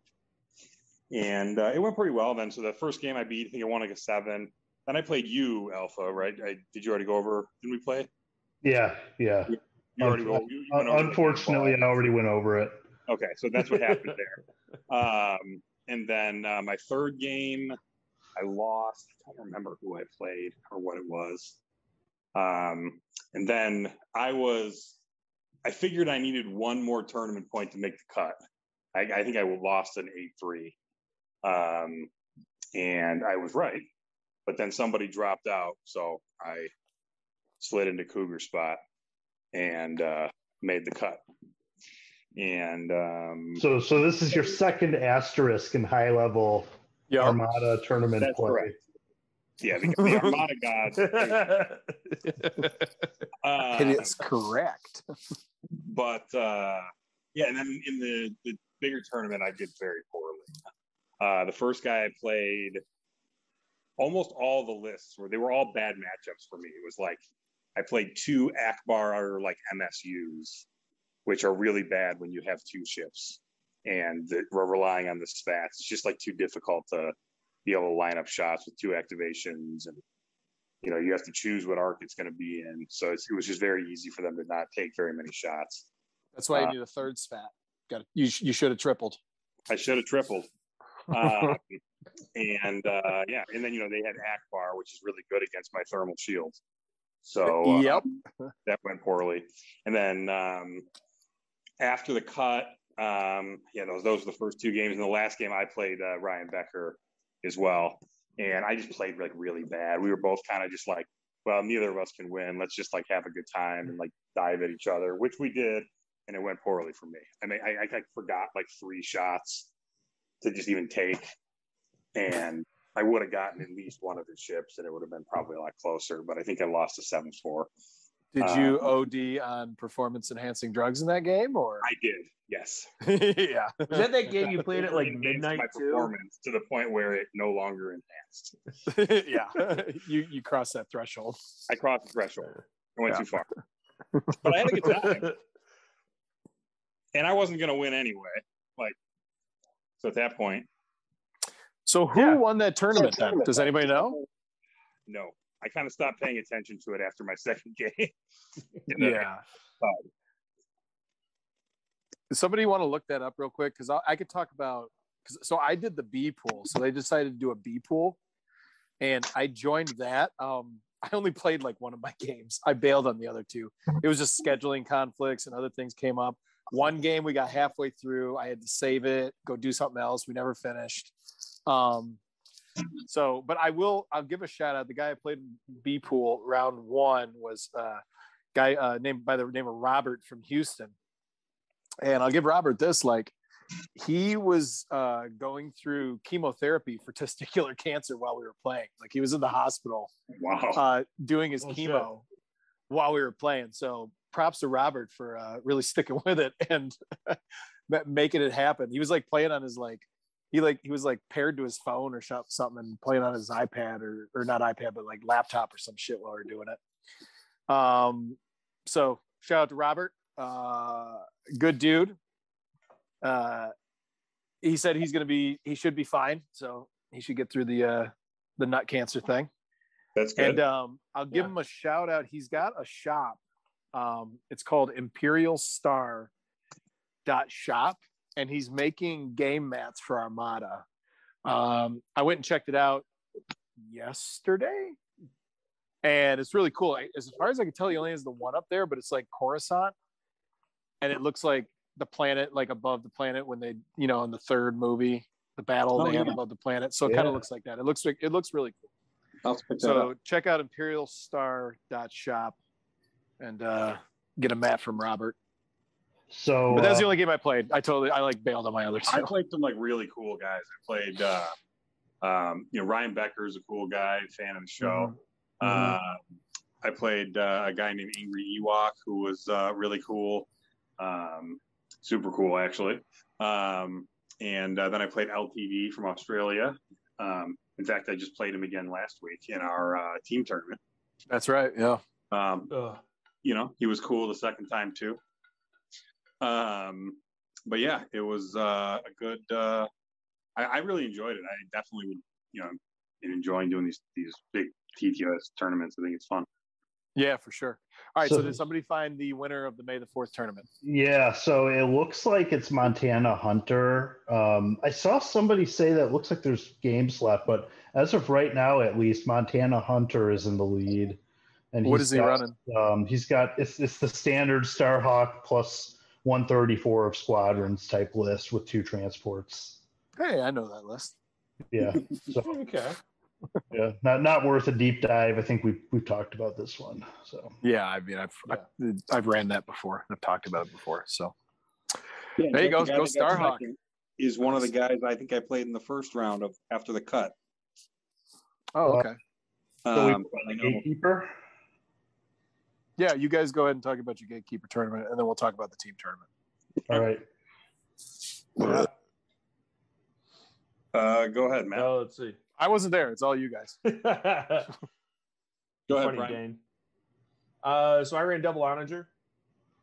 I've got 2 Onagers, Demo, Corvus, and Valenciana. 5-point bid. Let's see. I play. So I will say this: you're mainly running it because that's your list for the team tournament, right? Yeah, I'm running the exact same list in the team tournament. Yeah. So he was getting reps in with his list, like Alpha was supposed to do, but he's a little fucker. He's got to do special stuff, so he just ran something that he has nothing to do with the team tournament. Well, Dane did the same thing I did, so don't be singling me out now. Yeah, I figured Dane ran his tournament list. I didn't know that. Yeah. No, I didn't. Both you No, I folks. needed, Prime's the only team player here, apparently. Yeah, I needed. Well, you didn't even show up, Bill. So listen, I don't need to show up if you know what I mean. Besides the fact I'm running a list I've ran like, I don't know, 20, 30 times now, so I'm good. I feel like my PF list is really easy to run. You just like point at enemy. Yep. Hey, no, every rep is a good rep. That's true. You're right. Yeah. Anyway, sorry, Prime. Go ahead. Yeah. Team player Prime. You're number one in my book, buddy. That's all I gotta say. I appreciate that. Yeah, I'll stop interrupting. Yeah, the Onagers. I can see how people say they're a problem because they're just you can't do anything against them. Like as you're flying in, like first round I played Tristan who ran double ISDs. I took one of his ISDs down top of round 3. Yeah. I had 2 full rounds of shooting it with the Onagers with black dice. The thing is, like, yes, I mean that's a bad matchup for him, no question. It was a very careful, bad Dane. Careful what you're about to say about Tristan. I'm not. Tristan's not a bad player. Tristan's a good player. I don't Careful, think Dane. He is a very good player. Watch it, Dane. You better watch it. Go ahead. I just don't think that double ISD is that good of a list against anything. I agree, Dane. I don't know. I think I got something cooking with a double ISD list. Well, we'll see what happens, but I bet it isn't 2 ISD 2s. No, definitely not. That's what he had. Oh, yeah, that's not. And that's why I'm saying, like, I don't think you can blame. Like, I think his list was just weak. Yeah. Your list is weak. My list is not weak. I mean, but I chewed through the one, but it almost worked out for him because while I was focused down on the one, the other one was able to close on me into the side and chewed through my Corvus and one of the Onagers. And he would have had a decent shot. He would have had a decent shot at maybe getting the second one if one of the rounds had gone a little bit differently. It was possible for where he could have gotten both the Onagers in my flagship. See, they're not broken. There you go. We got one game's evidence. What more do we need? If Tristan could do it, anybody can do it, right? Right, Dane? Right, Dane? Come on now. I'm just kidding, Tristan. Calm down. And then I ended up playing against Mike and then James. Right? Yeah, James. I feel like this is like a painful experience for you, Prime. Like just the way you're delivering this, like I almost felt bad a little bit. Like I was just rolling so well and just deleting shit off the table, and there was no response to it. I was a little in awe, but then they got close to me. How amazing you were. You're like, wow, I'm really Prime's like, oh my god, I'm good. No, my dice were my dickest. Yeah. Wow. But then they would close with me, and my Onagers would just evaporate. Like my biggest win of the day was a 7. I think I had like 2 6s and 2 7s. Yeah, but you won all your games, so that's pretty good. Yeah. I mean, that'll get you somewhere in a tournament. I mean, I tied for third, and Andre beat me on MLB. So that's how I finished. Nice. Tight. Yeah, we had 28 tournament points. Yeah. All right. So must have had 8 in there somewhere, but yeah. Like they were bloody, which was fun. Well, see, that's the best thing you can do. But it's like I can definitely see where the hate comes from, because it did feel dirty at times. Oh yeah, for sure. I mean, I think we all get where the hate comes from, and I don't think it's totally unreasonable either. It's just I don't think it's. But you also didn't really get a big win. At the same time, right. I don't feel it's busted because I didn't pull 4 8s out of my ass, like to destroy everybody without taking a shot. Yeah. All right. Well, you want to go next, Matt, or should I? You can go next. All right. So I ran a Luminara Super Salvo list. It was a Venator 1 with. I'm not going to go through everything, but it had, flat guns and DBY and IF, and then the 2 had Luminara and thermals. And I had a Projection Experts Pelta, and then one of the Chargers with like Turbo Edge Towers. I'm not going to go through all my games individually. It was very it's a list that's tough to deal with, but it's also tough to score a lot of points with also. You need them to shoot at you to get most of your offense. And, they can obviously just choose to stop doing that. Which I think brings up something about the Venator in general. And that's that it's just not that great. I don't want to say it's not that great. That's not the right way to say it. It's not it's not a Star Destroyer. It's not an Imperial Star Destroyer. It doesn't hit that hard. You got to get real close to get all 6 of those dice. And, it's good, and it's a really great support, flagship type shit. I don't know what a good analogy for it would be. I mean, it's almost like a big boy assault frigate. It's a Vic on steroids. Well, it's better than the Vic. It's a Vic on steroids, but it's still at the end of the day, it's only a couple defense tokens and 8 hull. Yeah. It has the same front arc as a Vic. Well, the 1 does, yeah. The 1, yeah. I think in general, one of the big takeaways from this wave is that I think that we've all kind of underestimated how good the double redirect is. Yeah. Because these wave 11 larges are a lot more fragile with the single redirect. With the exception of Tranquility. Yes.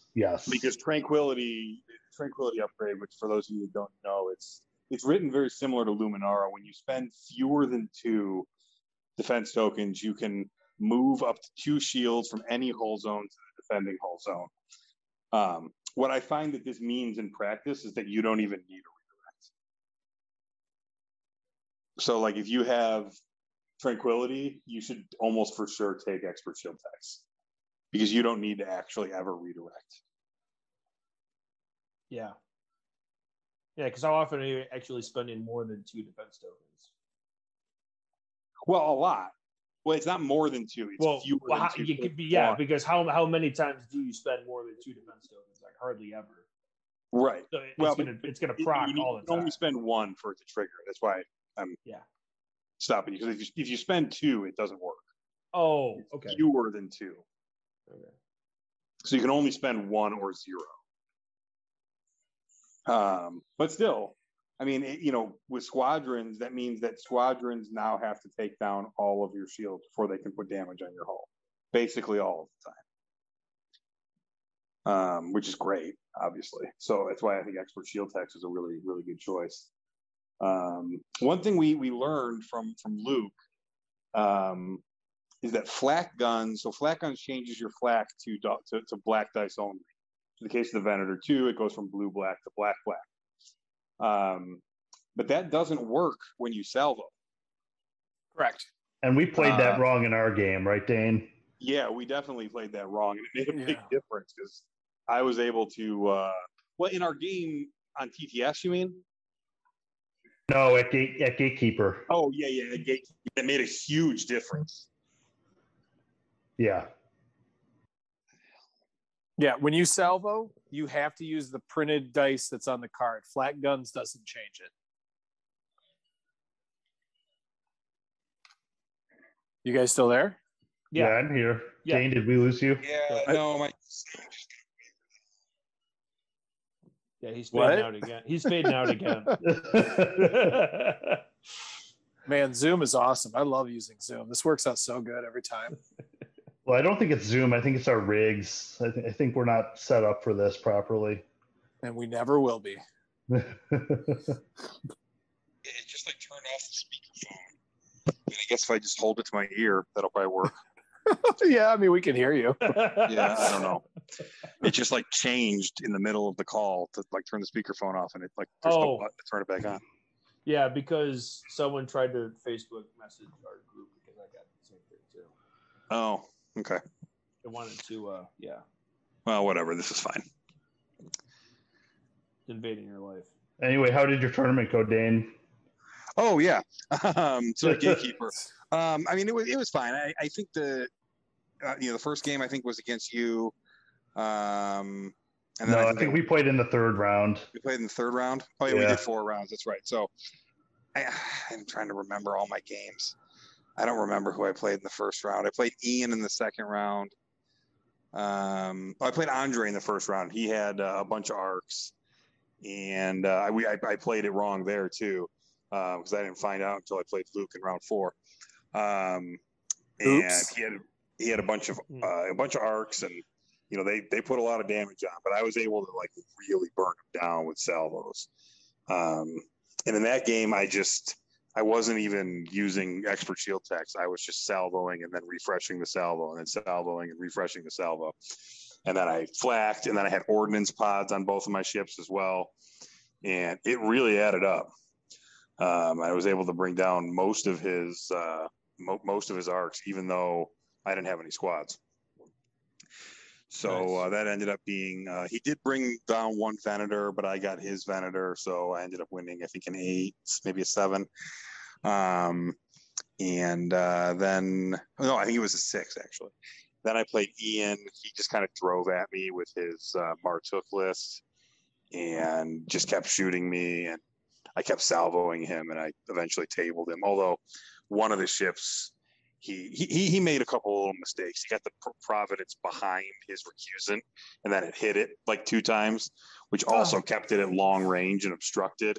So it was throwing 1 red at me, which I was then salvoing, for like 3 dice. Well, 2 dice at least. So that didn't go real well for him. And then he ended up flying one of his ships off the board on purpose out of frustration because he's like, I don't deserve to have anything left.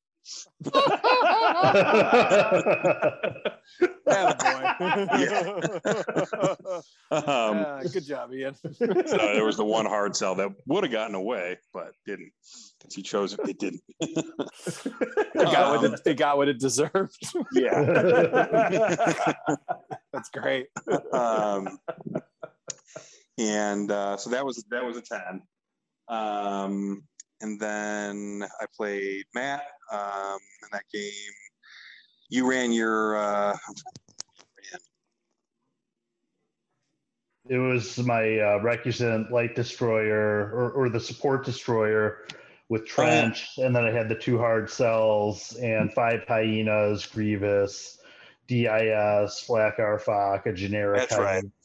or a generic Tri-Fighter and a Vulture. So And with our cheating way of using salvo, I was able to burn your fighters down super fast. Yep. They died almost instantly. Like they came in, hit, and then died. I think I did. Who won that game? Did you? I did. Yeah. Yeah, I think it was close either way. It was a 6-5 because I took down your Venator and you took a bunch of squadrons. Mm-hmm. So my last game was against Luke. He had a bunch of arcs as well. Then I played salvo properly that time. And he just put so much damage on me with those arcs. And my ship just melted. And then it was kind of the end of it. And he was able to get all of the, what's it called? I killed 2 acclimators, but he was able to get all 6 contested outpost tokens. And that obviously was a big swing. So I lost that one. I think it was an 8. So it was okay. I think the problem with the Luminara list is that it's difficult to get big wins with. I mean, I did get one, but somebody has to give it to you to get a big win, which isn't going to happen in high-level play. Yeah, so then I just talked about my list. First game was against Luke, who he deployed his Venator off to one side, so I just kind of swung Patriot Fist around to that side. And I kind of chewed up his squadrons and his Venator at the same time, beat all of his squadrons, took out his Venator. I think I got one more of his ship too. I think I got 9 out of that game. And then I played Mitch, who was a newer player. That was a 10. It was tabling. And then I got Dane. We talked about that game. And in my last game, I played Andre. Don't remember exactly what happened in that game, but it was a close one. I think it was another 6. So I ended up with 4 wins, tied for tournament points with the winner, but I lost on MOV to Luke, who I smashed in the first round and got the bye the next round, and actually won the tournament by winning 2 games. So that was cool. But you're not salty at all. I'm not salty at all. I'm a big fan of Armada's tournament system because I believe that not all wins are equal, and I like that the system takes that into account. But just the way this unfolded with the bye and all that, it's not the best, but it's not a high level tournament, so I don't really give a shit. Well, wait, when he said 2 wins, were you counting the bye? No. See, I feel like that kind of counts as a win. I mean, I know it doesn't, but he also only lost once. Right, but that's an 8 that he didn't earn, right? Sure. Yeah, but he didn't get to play a game. That's big. Is that his fault? Well, yeah, because he lost so bad to me, I guess. So.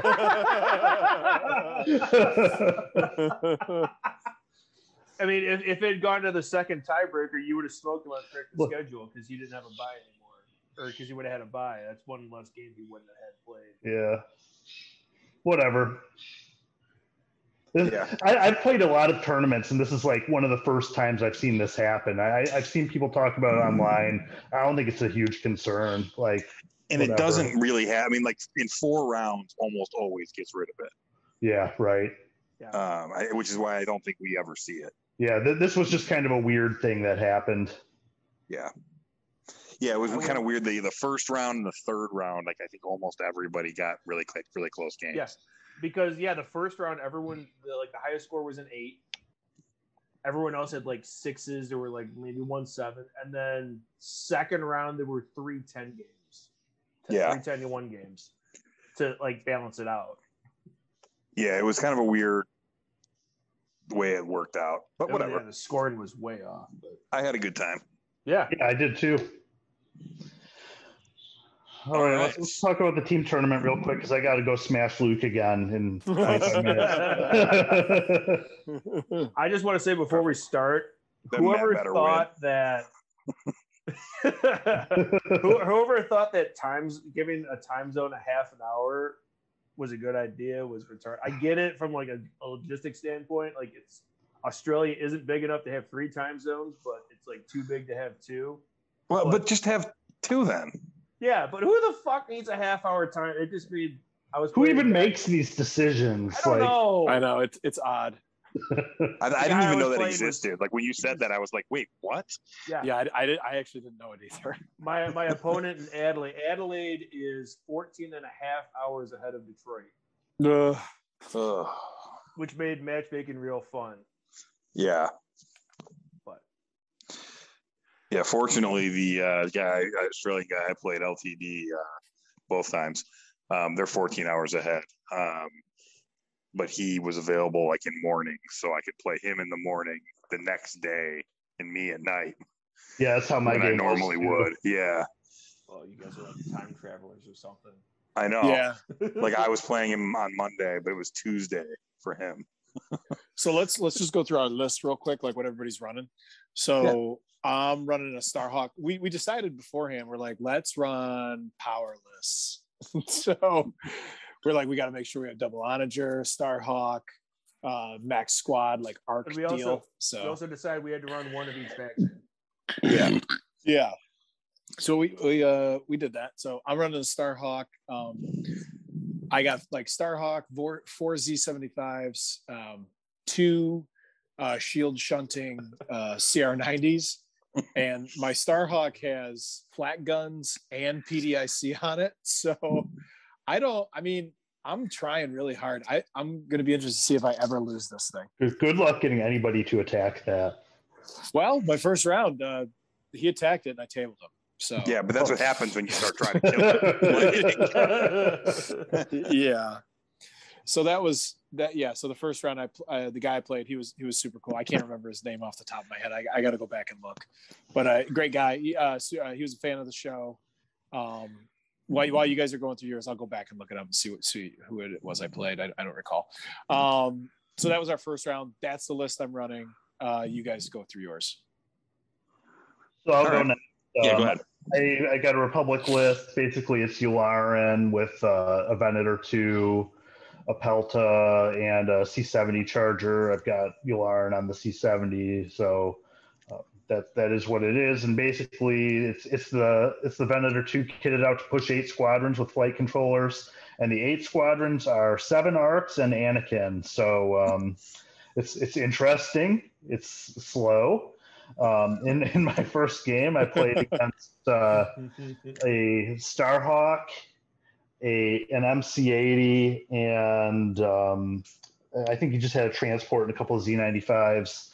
And I had a hard time figuring out how to go at this list because I was concerned that he was going to position his Starhawk between me and the MC-80.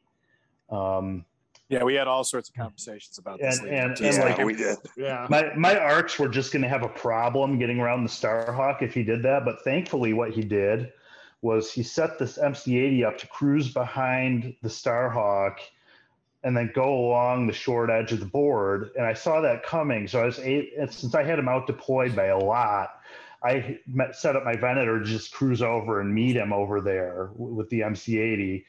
And I figure worst case scenario, I'll trade the Venator for the MC-80 and be done with it. And my arcs just got over there, chewed up the MC-80, and that was basically it.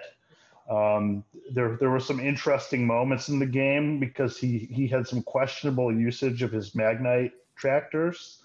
He saved you from running yourself off the tables when he did. One of the things we had talked about was under no circumstances should I get double arc, because if my Venator gets double arc by Starhawk, it's going to be fucked. Well, yeah. So I'm sitting here thinking, okay, never get double arc. I got to go up to speed 3 to avoid the double arc. And at this point, this was after the Gatekeeper tournament, so like my brain was fried. And I'm not immediately after. By the way, I'm not thinking about like the Venator's speed 3 nav chart, which is not good. You're just thinking, oh, it's an ISD, and I always have to. Yeah, like exactly. Yeah, exactly. I did not have Jerry, and I was set up to go clear off the board, like no question about it. But he went first with his Starhawk the next round, and we were playing superior positions. And I think he was kind of fixated on, I got to get me some superior positions tokens. I got to keep this Venator from flying away. So he slowed me down to speed 1 and saved my ass from flying off the board, which I was definitely going to do with this Venator. Wow. So I ended up real getting pissed when he hears this. Yeah, he is. Yeah. He's gonna be like, I did what? He's gonna go through it over. He's gonna spend like 5 minutes going through it over his head. He's like, So I got a 6.5 that I definitely didn't deserve, but us at Team ORJ will take it though. So yeah, I'll take it. It's fine. All right, Dane, go ahead. All right, so I've kind of talked about my list a little bit here. I ran a TF list with a Patriot Fist. We already talked about how I built it out, and then 3 hard cells with slave turrets and B2 rocket droids. Is it rocket droids? Something like that. I think they're rocket troopers. I think they're called rocket troopers. B2 rocket troopers then. Sure. And then 5 tri-fighters. It's kind of a simple list. But it really worked out well. I played against LTD, who was running a list similar to the one he ran. This time he had Riken. I think it was a transport, Yavaris, and then 2 CR90As. And he kind of was playing, real cagey. And I think this is what I'm going to see a lot with this list is people not wanting to get into medium range. To take those TF dice. I was able to, deploy kind of just across the board with the Patriot Fist on one flank. He kind of swung that in. The plan just right from the beginning was this is going to go get Yavaris, and then run away, which is exactly what it did. And then he kind of dove in a little bit with his fighters. He had, I believe it was 4 or 5 X-Wings, Biggs, Jan. That might have been it. It was a lot of X-Wings. He had almost full fighters. Maybe there was Shara and Tycho in there as well. And I think maybe Han. I think Han was in there. So he kind of came in with his fighters, and I engaged them with mine. And I didn't actually shoot at his ship with any of my hard cells. I just shot at squadrons every round. And I was able to bring down most of his fighters. And then Patriot Fist was able to put a huge hit on Yavaris. It got away just barely. I think it had like 9 damage, 2 accuracies. And it was able to evade one of them and run away with 1 health. But then the next round, he ran away again, got to long range, but I was able to kill him pretty easily. Actually, he didn't get to long range because I remember I put a repair raid on him because I didn't want him repairing. But he died, so I didn't need it. And that was basically the game. It was it was a pretty quick game, actually. But and we kind of called it there. There wasn't really much left to play.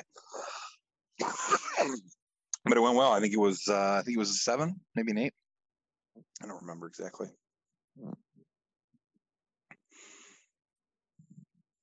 nice.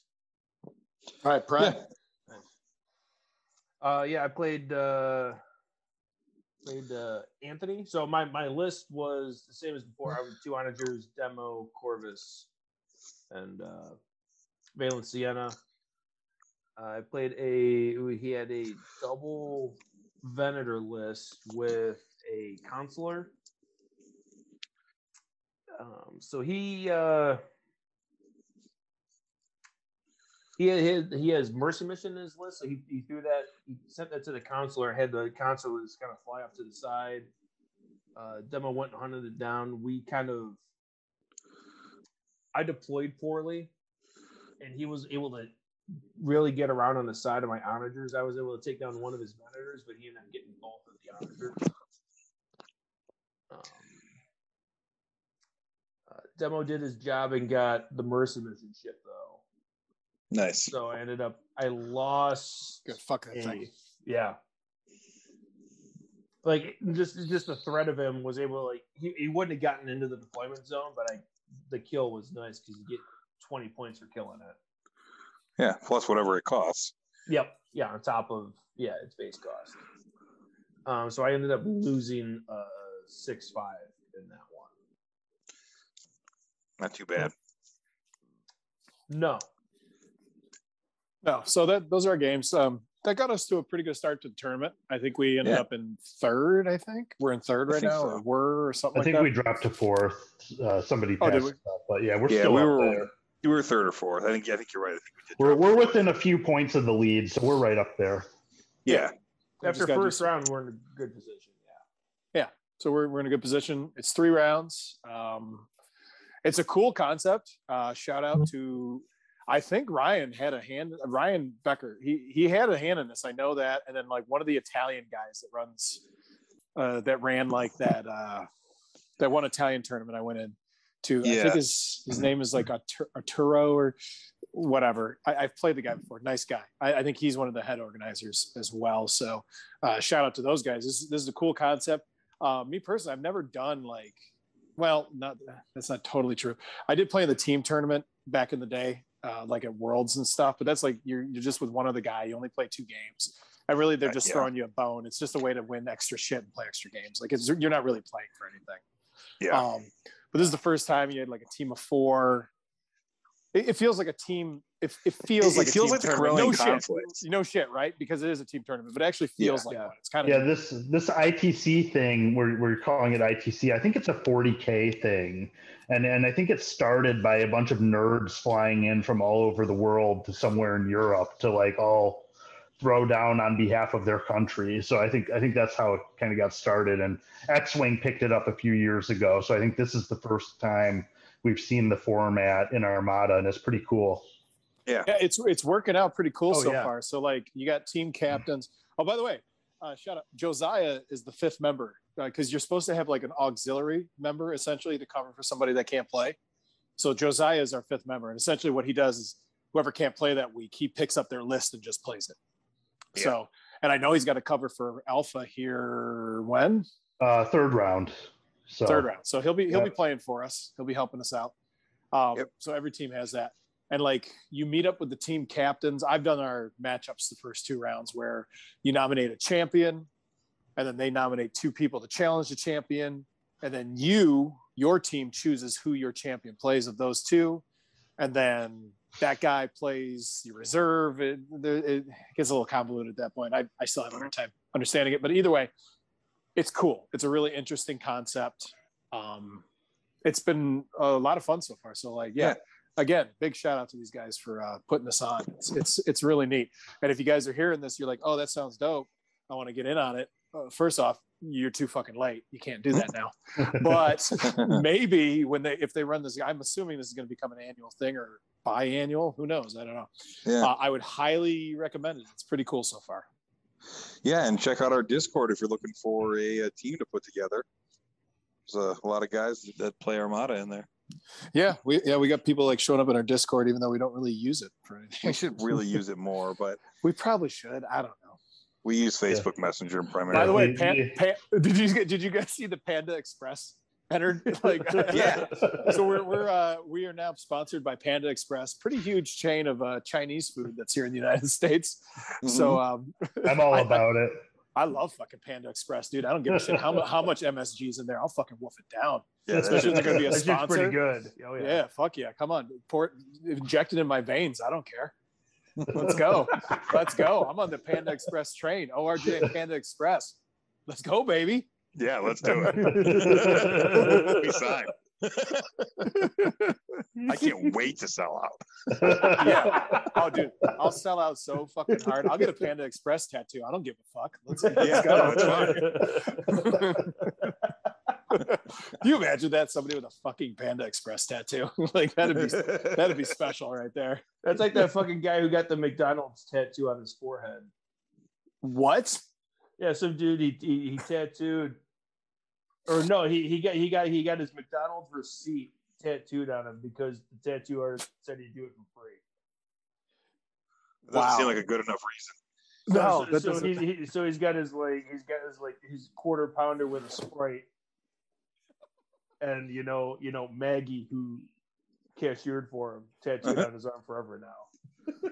That's pretty great. Good for him. There was that like online casino that was like paying people to tattoo their logos on them for like a certain amount of time. It was like Golden Palace or something. I remember hearing about it on the radio a few years ago. No shit. Wow. And they were paying all these people to just like, and it was just all about publicity stunt, obviously, but like, sure, so people would talk about it on talk radio, I assume. Right. But it seems like I don't know. Those people Panda Express. We'll do something similar. There's no shame over here. We can be bought. We can be very easily purchased. Yep. All right. So did we go through everything? Yeah. I think so, unless we want to do the current hole, but I think we're going to skip that one. No, we're going to got to run. I got to go fulfill. Yeah, I'm ready to go. I kind of want to watch Loki. Oh, that show? I haven't started watching that yet. Is it good? It's been good. Yeah, it's been really good.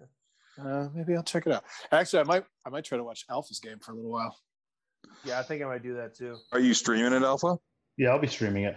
Oh, maybe I'll pop it on then. I'll stream it in Discord. Stream it on Discord. Yeah, that's yeah. Put an announcement in our Discord.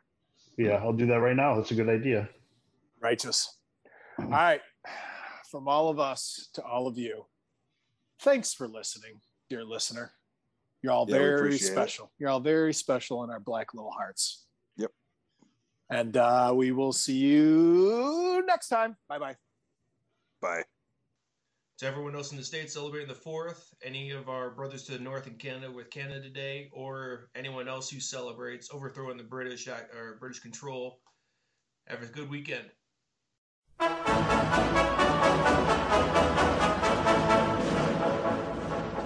Yankee Doodle came to town a-riding on a pony, stuck a feather in his cap and called it macaroni.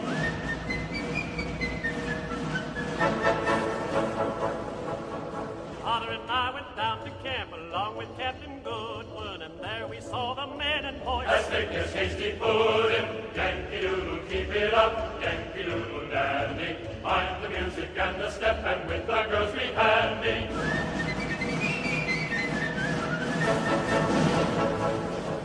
And there they pipe away like fun and play on cornstalk fiddles, and some men ribbons red as blood all bound around their middles. Keep it up, Yankee Doodle dandy, mind the music and the step, and with the girls be handy.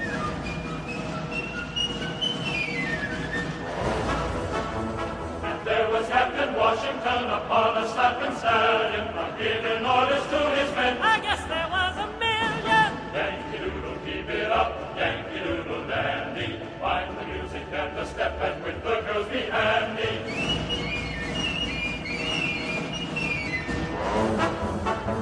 And there I see a little keg, its head were made of leather. They knocked upon with little sticks to call the men together. Yankee Doodle, keep it up, Yankee Doodle dandy, mind the music and the step, and with the girls be handy.